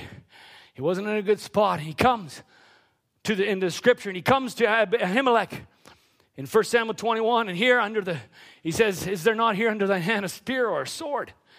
I've neither brought a sword nor weapons with me. And the priest said, the sword of Goliath, the Philistine, whom thou slewest in the valley of Elah, behold, it's here wrapped in a cloth behind the ephod.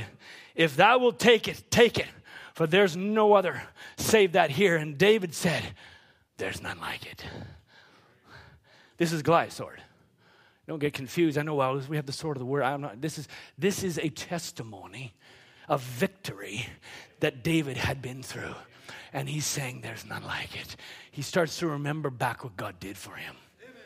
He starts to remember the victory that he had. God saved me from this. He brought me out of the muck and the mire here. He saved me from this. He healed me from that. Whatever that is, he had his Goliath moment. That sword had been preserved in the tabernacle as a victory, emblem of victory. And David said, there's none like it. Give it me. Amen. Take your victory. Maybe you got to go back in your memory. You're sitting, you're weary, you're torn, but you need to go back in your mind a little bit, because there in the tabernacle of the remembrance of God, he's just wanting to say, but do you remember this? Do you remember this Goliath?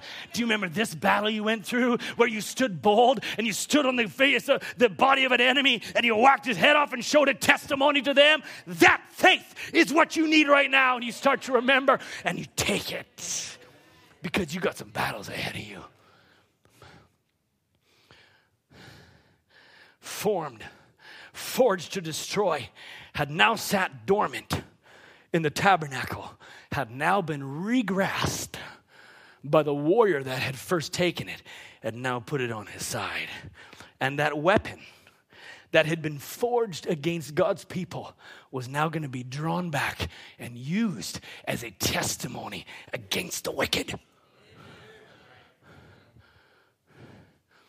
The purpose, every hammer strike that the smith had put in.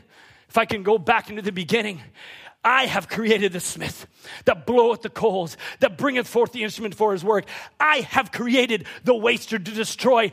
No weapon formed against thee. There the smith hammered, and he toiled, and he put in the flames, and he made a sword. But God created that smith.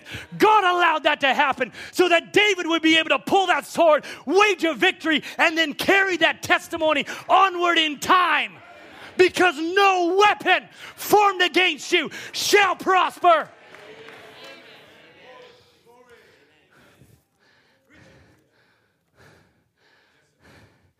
Can you imagine that David now carried the sword that the people that forged it, and he was now going to lay waste to them? Think about it. You say, well, but Michael, that's just a story.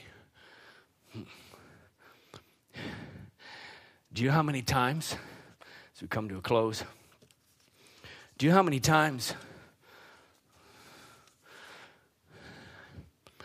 that Brother Tom has used the testimony of not being able to have children?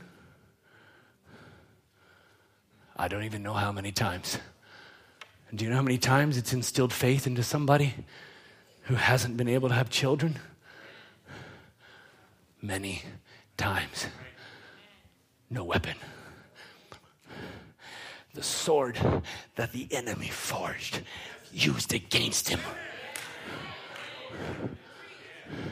And every time Brother Tom would go, whether he's traveled over this pulpit or traveled, and he'd give the testimony, you'd think, well, that happened so many years ago. Yeah, and David went and grabbed that sword after so many years. It had happened years prior. He took that sword again and lifted it up and said, I'm going to use this against the enemy now. Think about it. What testimony do you have? Amen. I did that. How about Brother Johnny? I was thinking about you and Brother Daniel had babies, and the one came. I think it was Daniel first. I can't remember who said the baby was going to be born with a defect, and then that was then mentioned. It raises up faith, and that same weapon that was put out to come against one family, it then instills faith in another family, and the sword that was raised up to destroy is then put back to the enemy and is a waster.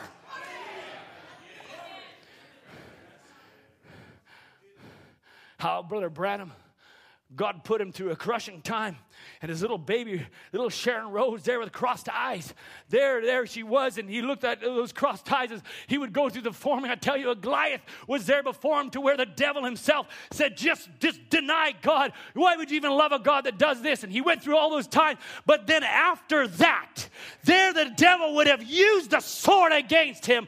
Then after that, he said there wasn't a crossed-eyed baby or child or person that would come across him that didn't become healed. Think about that. They're the devil that had forged the sword in hell itself. They're trying to say this for certain is going to whack that prophet.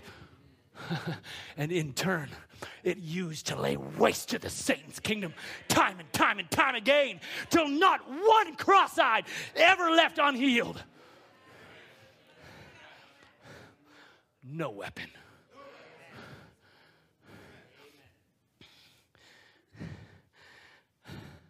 To this very day, Brother Marco and I were in South Africa and sat at a table. I don't have the time to go through all the details, but a young man of about 21 years old had been born with an extreme lazy eye, way off. And he had been born that way, and he'd been teased, and he went through years of teasing. He thought it was normal. I'm just really condensing. But he went through it all the way to just prior to COVID, I think it was, in 19 or so. He was there in bed, and he was reading a message. I believe his faith is the substance. His heart was just so quickened. I'm pretty sure it was on faith. And he was reading about that, and there in his room at about midnight time, something happened to him. He was there. He said, I just felt something come over me. And he looked at his two hands, and his two hands, he looked at them like he'd never looked at them before, because that one eye that was off like this was right back in center. This God today is the same yesterday, today, and forever.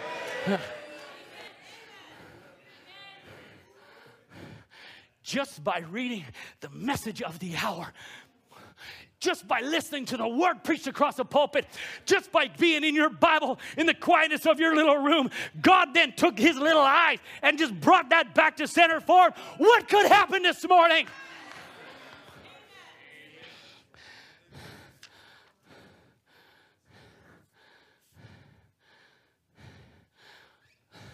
This bride, Scripture says, and they overcame him by the blood of the Lamb and the word of their testimony. He said, Brother Branham says, and when he does something for us, that's the time to let the glory ring from our hearts. Why? Because I want you to realize that at that moment, as you let the glory ring from your hearts, you are wielding the very sword of the enemy back into in the dark realms. And you don't even know what you're doing, but somebody could be just raising up and saying, oh, I just hear them praising God. What did God do for them? What God can maybe do? What I have need for right here, right now at this moment, I'm going to raise up and also praise. And the sword is winging back and forth. And the no weapon this morning will prosper in the ranks of God.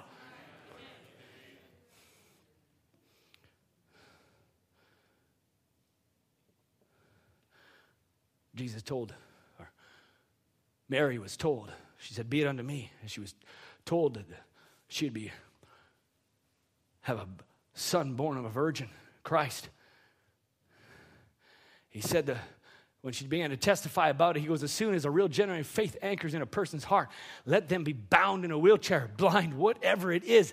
They'll tell it, that's right, I'm healed. How do you know you are? Jesus said so, and I believe it. There's no more there. Jesus said so, and I believe it. Why could they be healed as they walked up to the man of Galilee called Jesus Christ? Why? Because they believed he was the Messiah, and he had the power to heal them. Has it changed? No. You could walk up this morning in his presence and say, Lord, here I am. I just believe it. He said, there you are. Oh, I like to throw that in the devil's face. When he stood there at Mayo's clinic, Brother Branham talking about when he was sick, group of doctors, they said, Reverend Branham, you're finished. Jesus said, I'll heal you. Hallelujah. I took him at his word. He said, he hates me. Talking about the devil. I know he does. I said, Lord, may the devil hate me this morning. There's one person I won't mind hating me, that's him. He said, but Christ loves me because he redeemed me. Yeah, I like to push it back at him every time I get a chance. But as Jean mentioned this quote on Wednesday, you don't feel any better than you ever felt. When I come out there, I said, oh boy, if you want to hear me praise God, stick around. You'll hear me because I mean to praise him till death and shall set me free. We need to praise him a little bit, saints. We need to praise him. I think the song on Watch Night said, praise is our weapon. You bet it is your weapon. It needs to be activated. I wonder if that's been laying dormant a little while, and we need to raise up a little and say, oh God, glory be to your name this morning, for you are the waster of Satan's kingdom. You created the smith. You created the waster. But there's no sword, no weapon that's formed against me that will ever prosper. Glory be to your name. I can tell you that's what Paul and Silas were doing. Yep. They sat there in a jail. Oh, my goodness. They had had a tough time. They had been put in jail. They said, go and put them in the inner prison and put their feet in the stocks. And here they are stuck in stocks now. Can you do anything? Nothing. You're going nowhere, no how in the stocks. And there they were physically, totally, and completely encumbered and useless. Physically. They had walls of iron. Bars, soldiers around and guards, I'm sure. Of course they were. It was impossible. Here they were in the inner prison. But maybe physically they were useless. But they were not useless because they still had breath in these lungs. You say, well, what's the big deal about breath and lungs, Brother Michael? Well, I can tell you, it was actually a huge sword that got pulled out called praise. Amen. And they started to praise and worship. Amen, because Paul had been through it. I had it here. Paul had been knocked off his horse and had been transformed by the power of God. There was the Goliath of tradition, had been whacked. Whew. Put that victory sword in his belt. Paul had been stoned just a little bit before that and had been left for dead. And there the disciples came around him and he rose up. As he was looking dead. They thought he was dead. And he raises up and he leaves the city the next day and goes and continues to preach. There was the Goliath of persecution, fallen. Paul had been with God and had seen God deal with a sorcerer and a false prophet and blind him. There a Goliath of deceit had fallen. He was carrying a few swords of victory with him there. Silas had sure been along his few. I don't have scriptures to exact, but Paul, it says that Paul had been declaring what miracles and wonders God had wrought among them. And scripture says some things about Silas. They had been and had seen God move in a mighty way. I'm going to ask you this morning, who here has seen God move in a mighty way? All right, so then you have all that Paul and Silas had. Everything that Paul and Silas had, they were drawing back on the victories, on the swords that had been forged against them. They had drawn now on this, and here they were looking pretty helpless, sitting there in a pair of stocks. They're like this. Tell me what you can do, Tommy, like this. Oh, but they're, glory to God, Brother Silas. Praise be to his name. I was on a horse one day and God smote me and there I was thinking I was on my high horse there to go against the Christians. But God revealed to me the mighty word that Jesus Christ is the same. He's the one. He's the Messiah. He's the true and living God. Oh, Silas says, my goodness, Paul, wasn't that a moment? And you know what they started to do? They started to praise. They started to worship. They started to glorify his name. Paul, you were there when you were down. They had stoned you. It looked like you were dead, I know. But the God of glory raised me up and put strength in me. Hallelujah. I feel like praying. Oh, yeah. That's what they were doing, praising him. You know what started to happen? Started to shake, started to rumble. They said, well, what exactly is that? Just, it's okay, because we're in exactly the position God has us. We're called, we're elected, we're anointed, and we're placed in this moment. Have no fear, Silas. This is where we'll stay. That prison bars started to shake loose. Them bars started to rattle open. The doors burst open. And there's a song that I wish I could sing. Heaven was coming for a jailbreak. My kids know what I'm talking about. Oh my. Can you imagine why? Their praise activated something. Send out a posse. We're going after them. We're breaking them out of jail. What are you in right now? You say, well, I'm about the same place. Well, maybe open your mouth. Maybe start to lift and praise a little bit. Give him glory. Give him honor. Say, you've been with me all through the years, Lord. I know you were with me there at this time. You were with me at that time. You healed me here. You healed me there. And I'm now in another moment. I need a jailbreak today, so I'm going to praise you in the morning, in the evening, in the afternoon time. Hallelujah. Better have the musicians come.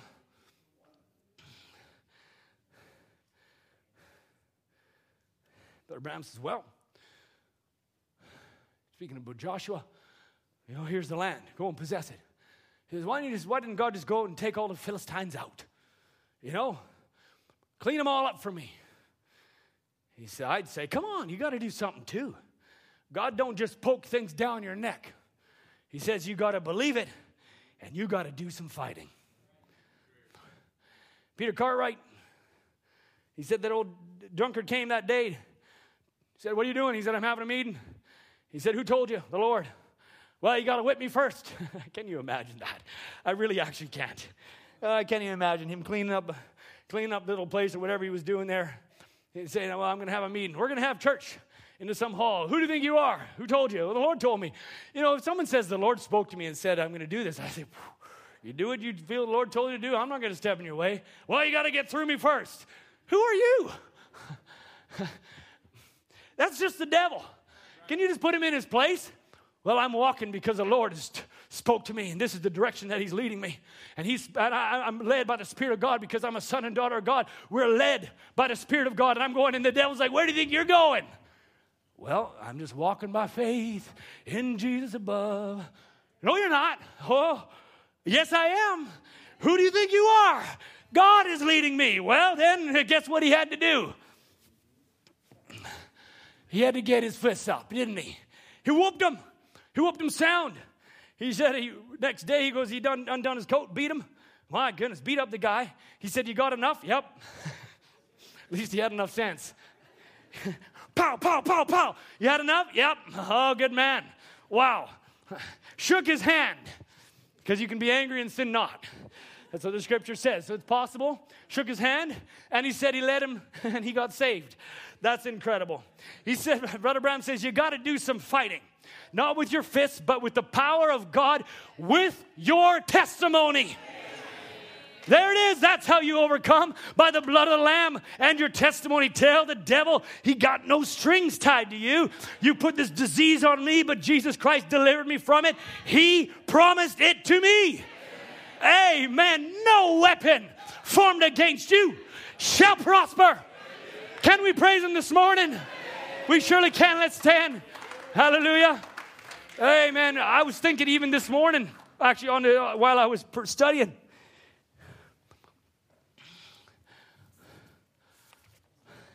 4 years ago, this weekend, a man of God was told he had cancer. And that he had but maybe not even 6 months to live. Even less, I think it was. 6 months or less to live. 4 years ago, that man, Brother Ron Spencer, is still standing. Glory be to his holy name. Hallelujah. I can tell you the sword that went out to try and kill him. But as Brother Ron said, the Lord spoke to him and said, if you can just trust me, I think it was, I'll do more than you've ever done or use you more than I ever had. And here he is today, 4 years to the day. I say, devil, no weapon shall prosper. Because why? He's the creator. My God's the creator of the smith. My God's the creator of the waster. And he can't do nothing unless God allows it. Hallelujah. I pray this morning we walk out of here. I don't know what 2024 has. But I pray that we can testify of the goodness of God. Let's send the armies by our testimony. Send the armies of the living God against the armies of hell. Because that's what it did as David held that head up. Brother Branham says they don't want old-fashioned gospel handed out. But I put in brackets, but we do.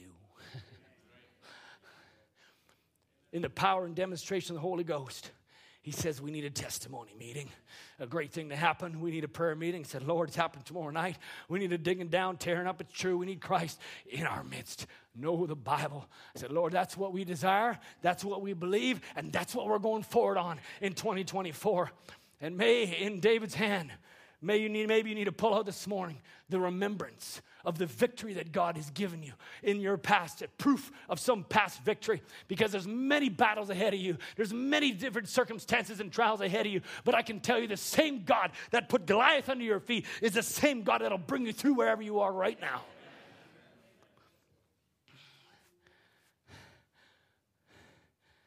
And at that moment, when David held the head up and had used the sword of Goliath against him, the forges of hell went silent. And May 2024, as you ring your testimony and put in front of the enemy what God has done for you, may for a moment the forges of hell go silent. Who are these people? Who is this one that just took down our champion? How did he just do that? No one has ever stood against the sword like that. What is he anointed with? This is somebody different. And the forges went quiet. And may hell go silent as the bride of Jesus Christ here in Cloverdale Bibleway. As we start this year in 2024, may hell wonder, who is this people? Who are these ones that have put down Goliath? Who have silenced the sword of the enemy? What are they going to do now? They're going to step forward in who they are. Say, devil, I actually just took a step out. I know who I am today. And I'm accepting my position as conqueror. Magnify the Lord. Let's sing Magnify the Lord with me. Felt that was appropriate as we spoke on David, because that's Psalms 34. Come, magnify the Lord with me. Amen. I sought the Lord, and he answered me. David knew exactly who his God was. Let's sing that this morning. Brother Joe, thank you. Sing it nice and clear. I sought the Lord, and he answered me. Oh, and delivered. Amen. Let's sing his praises this morning. Yes, he surely did. Those who love. Hallelujah.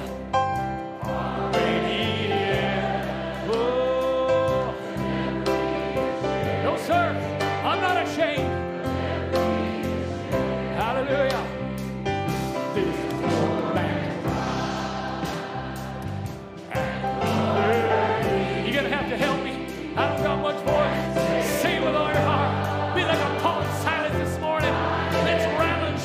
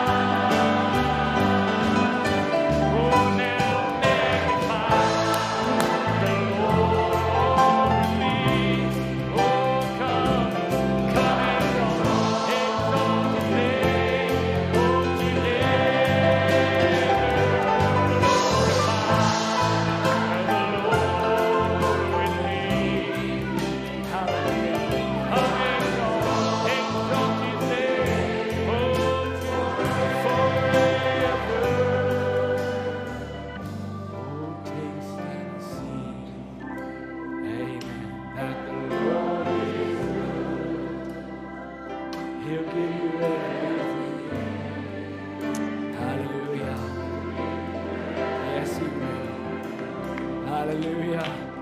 Glory be to your name this morning, Lord. We magnify your name. We give you time in this service, Lord. Lord, allow our hearts just praise you and adore you and worship you. Lord, that we would not allow a service like this go by without our mouths to open and our hearts to lift up. Oh, God, as David, so many songs, oh, that he wrote, I wrote here this morning, saints. I will praise the Lord, oh Lord, my whole heart. I'll show thee forth all thy marvelous works. I will be glad and rejoice in thee. I will sing praise to thy name, O thou most high. When my enemies are turned back, they shall fall and perish at thy presence. For thou hast maintained my right and my cause. I will extol thee, O Lord, for thou hast lifted me up and hast not made my foes to rejoice. O Lord my God, thou hast I cried unto thee, and thou hast healed me. Hallelujah. I will bless the Lord at all times. His praise shall continually be in my mouth. Psalms 34, my soul shall make her boast in the Lord, and humble shall hear thereof and be glad. Oh, magnify the Lord.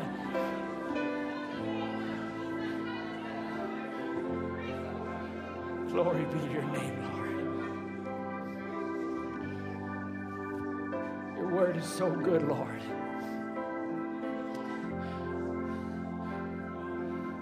May 2024, oh God, be a year of praise for us.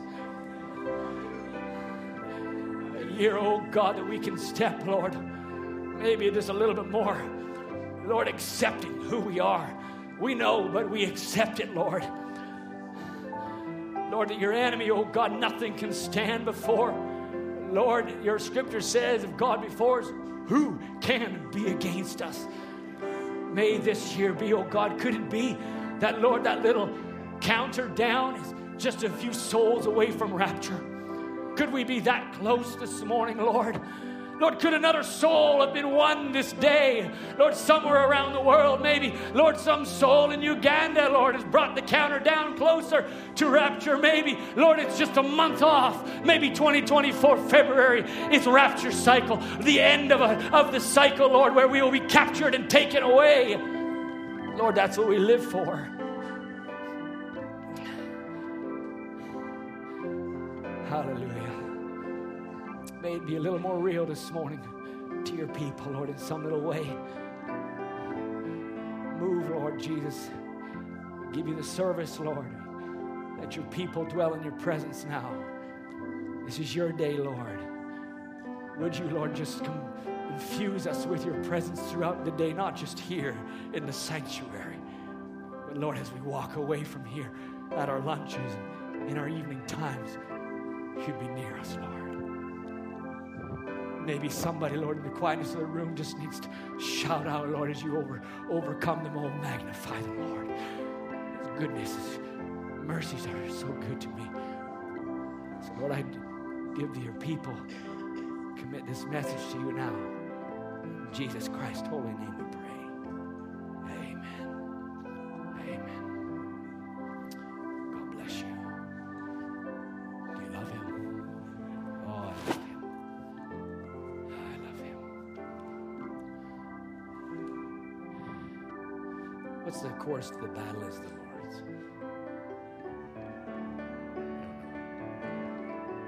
That's the verse. I saw the Lord. There is a source. Amen. We'll sing this as we go. In time. That's what David cried out. The battle is the Lord's.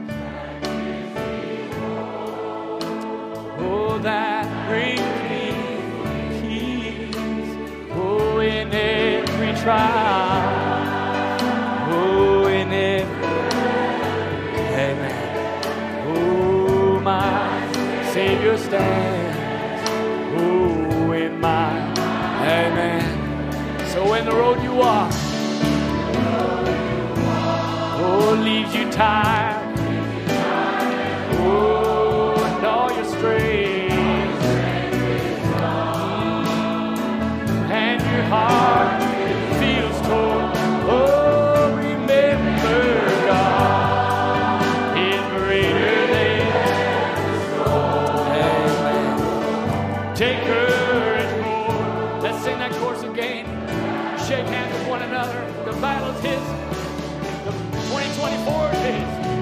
When the road you walk, God bless you. And all your strength and your heart. Remember God. Oh, he's greater than the storm. He's greater than a Goliath. Take courage with the battle. Amen.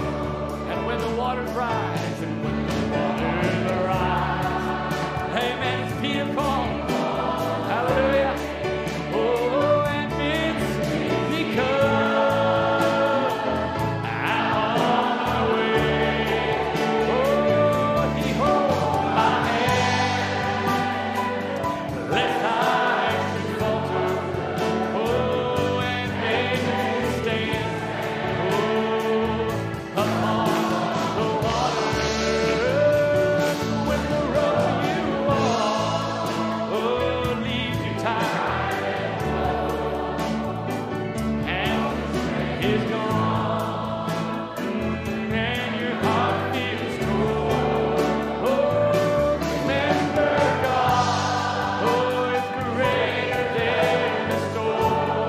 Oh, take courage, the battle is. Oh, remember God. Remember God. Oh, it's greater than the storm. Oh, take courage, the battle is Lord. Amen. It's his battle. God bless you. You're dismissed. You linger as you desire. May God be with you this week until we meet on Wednesday.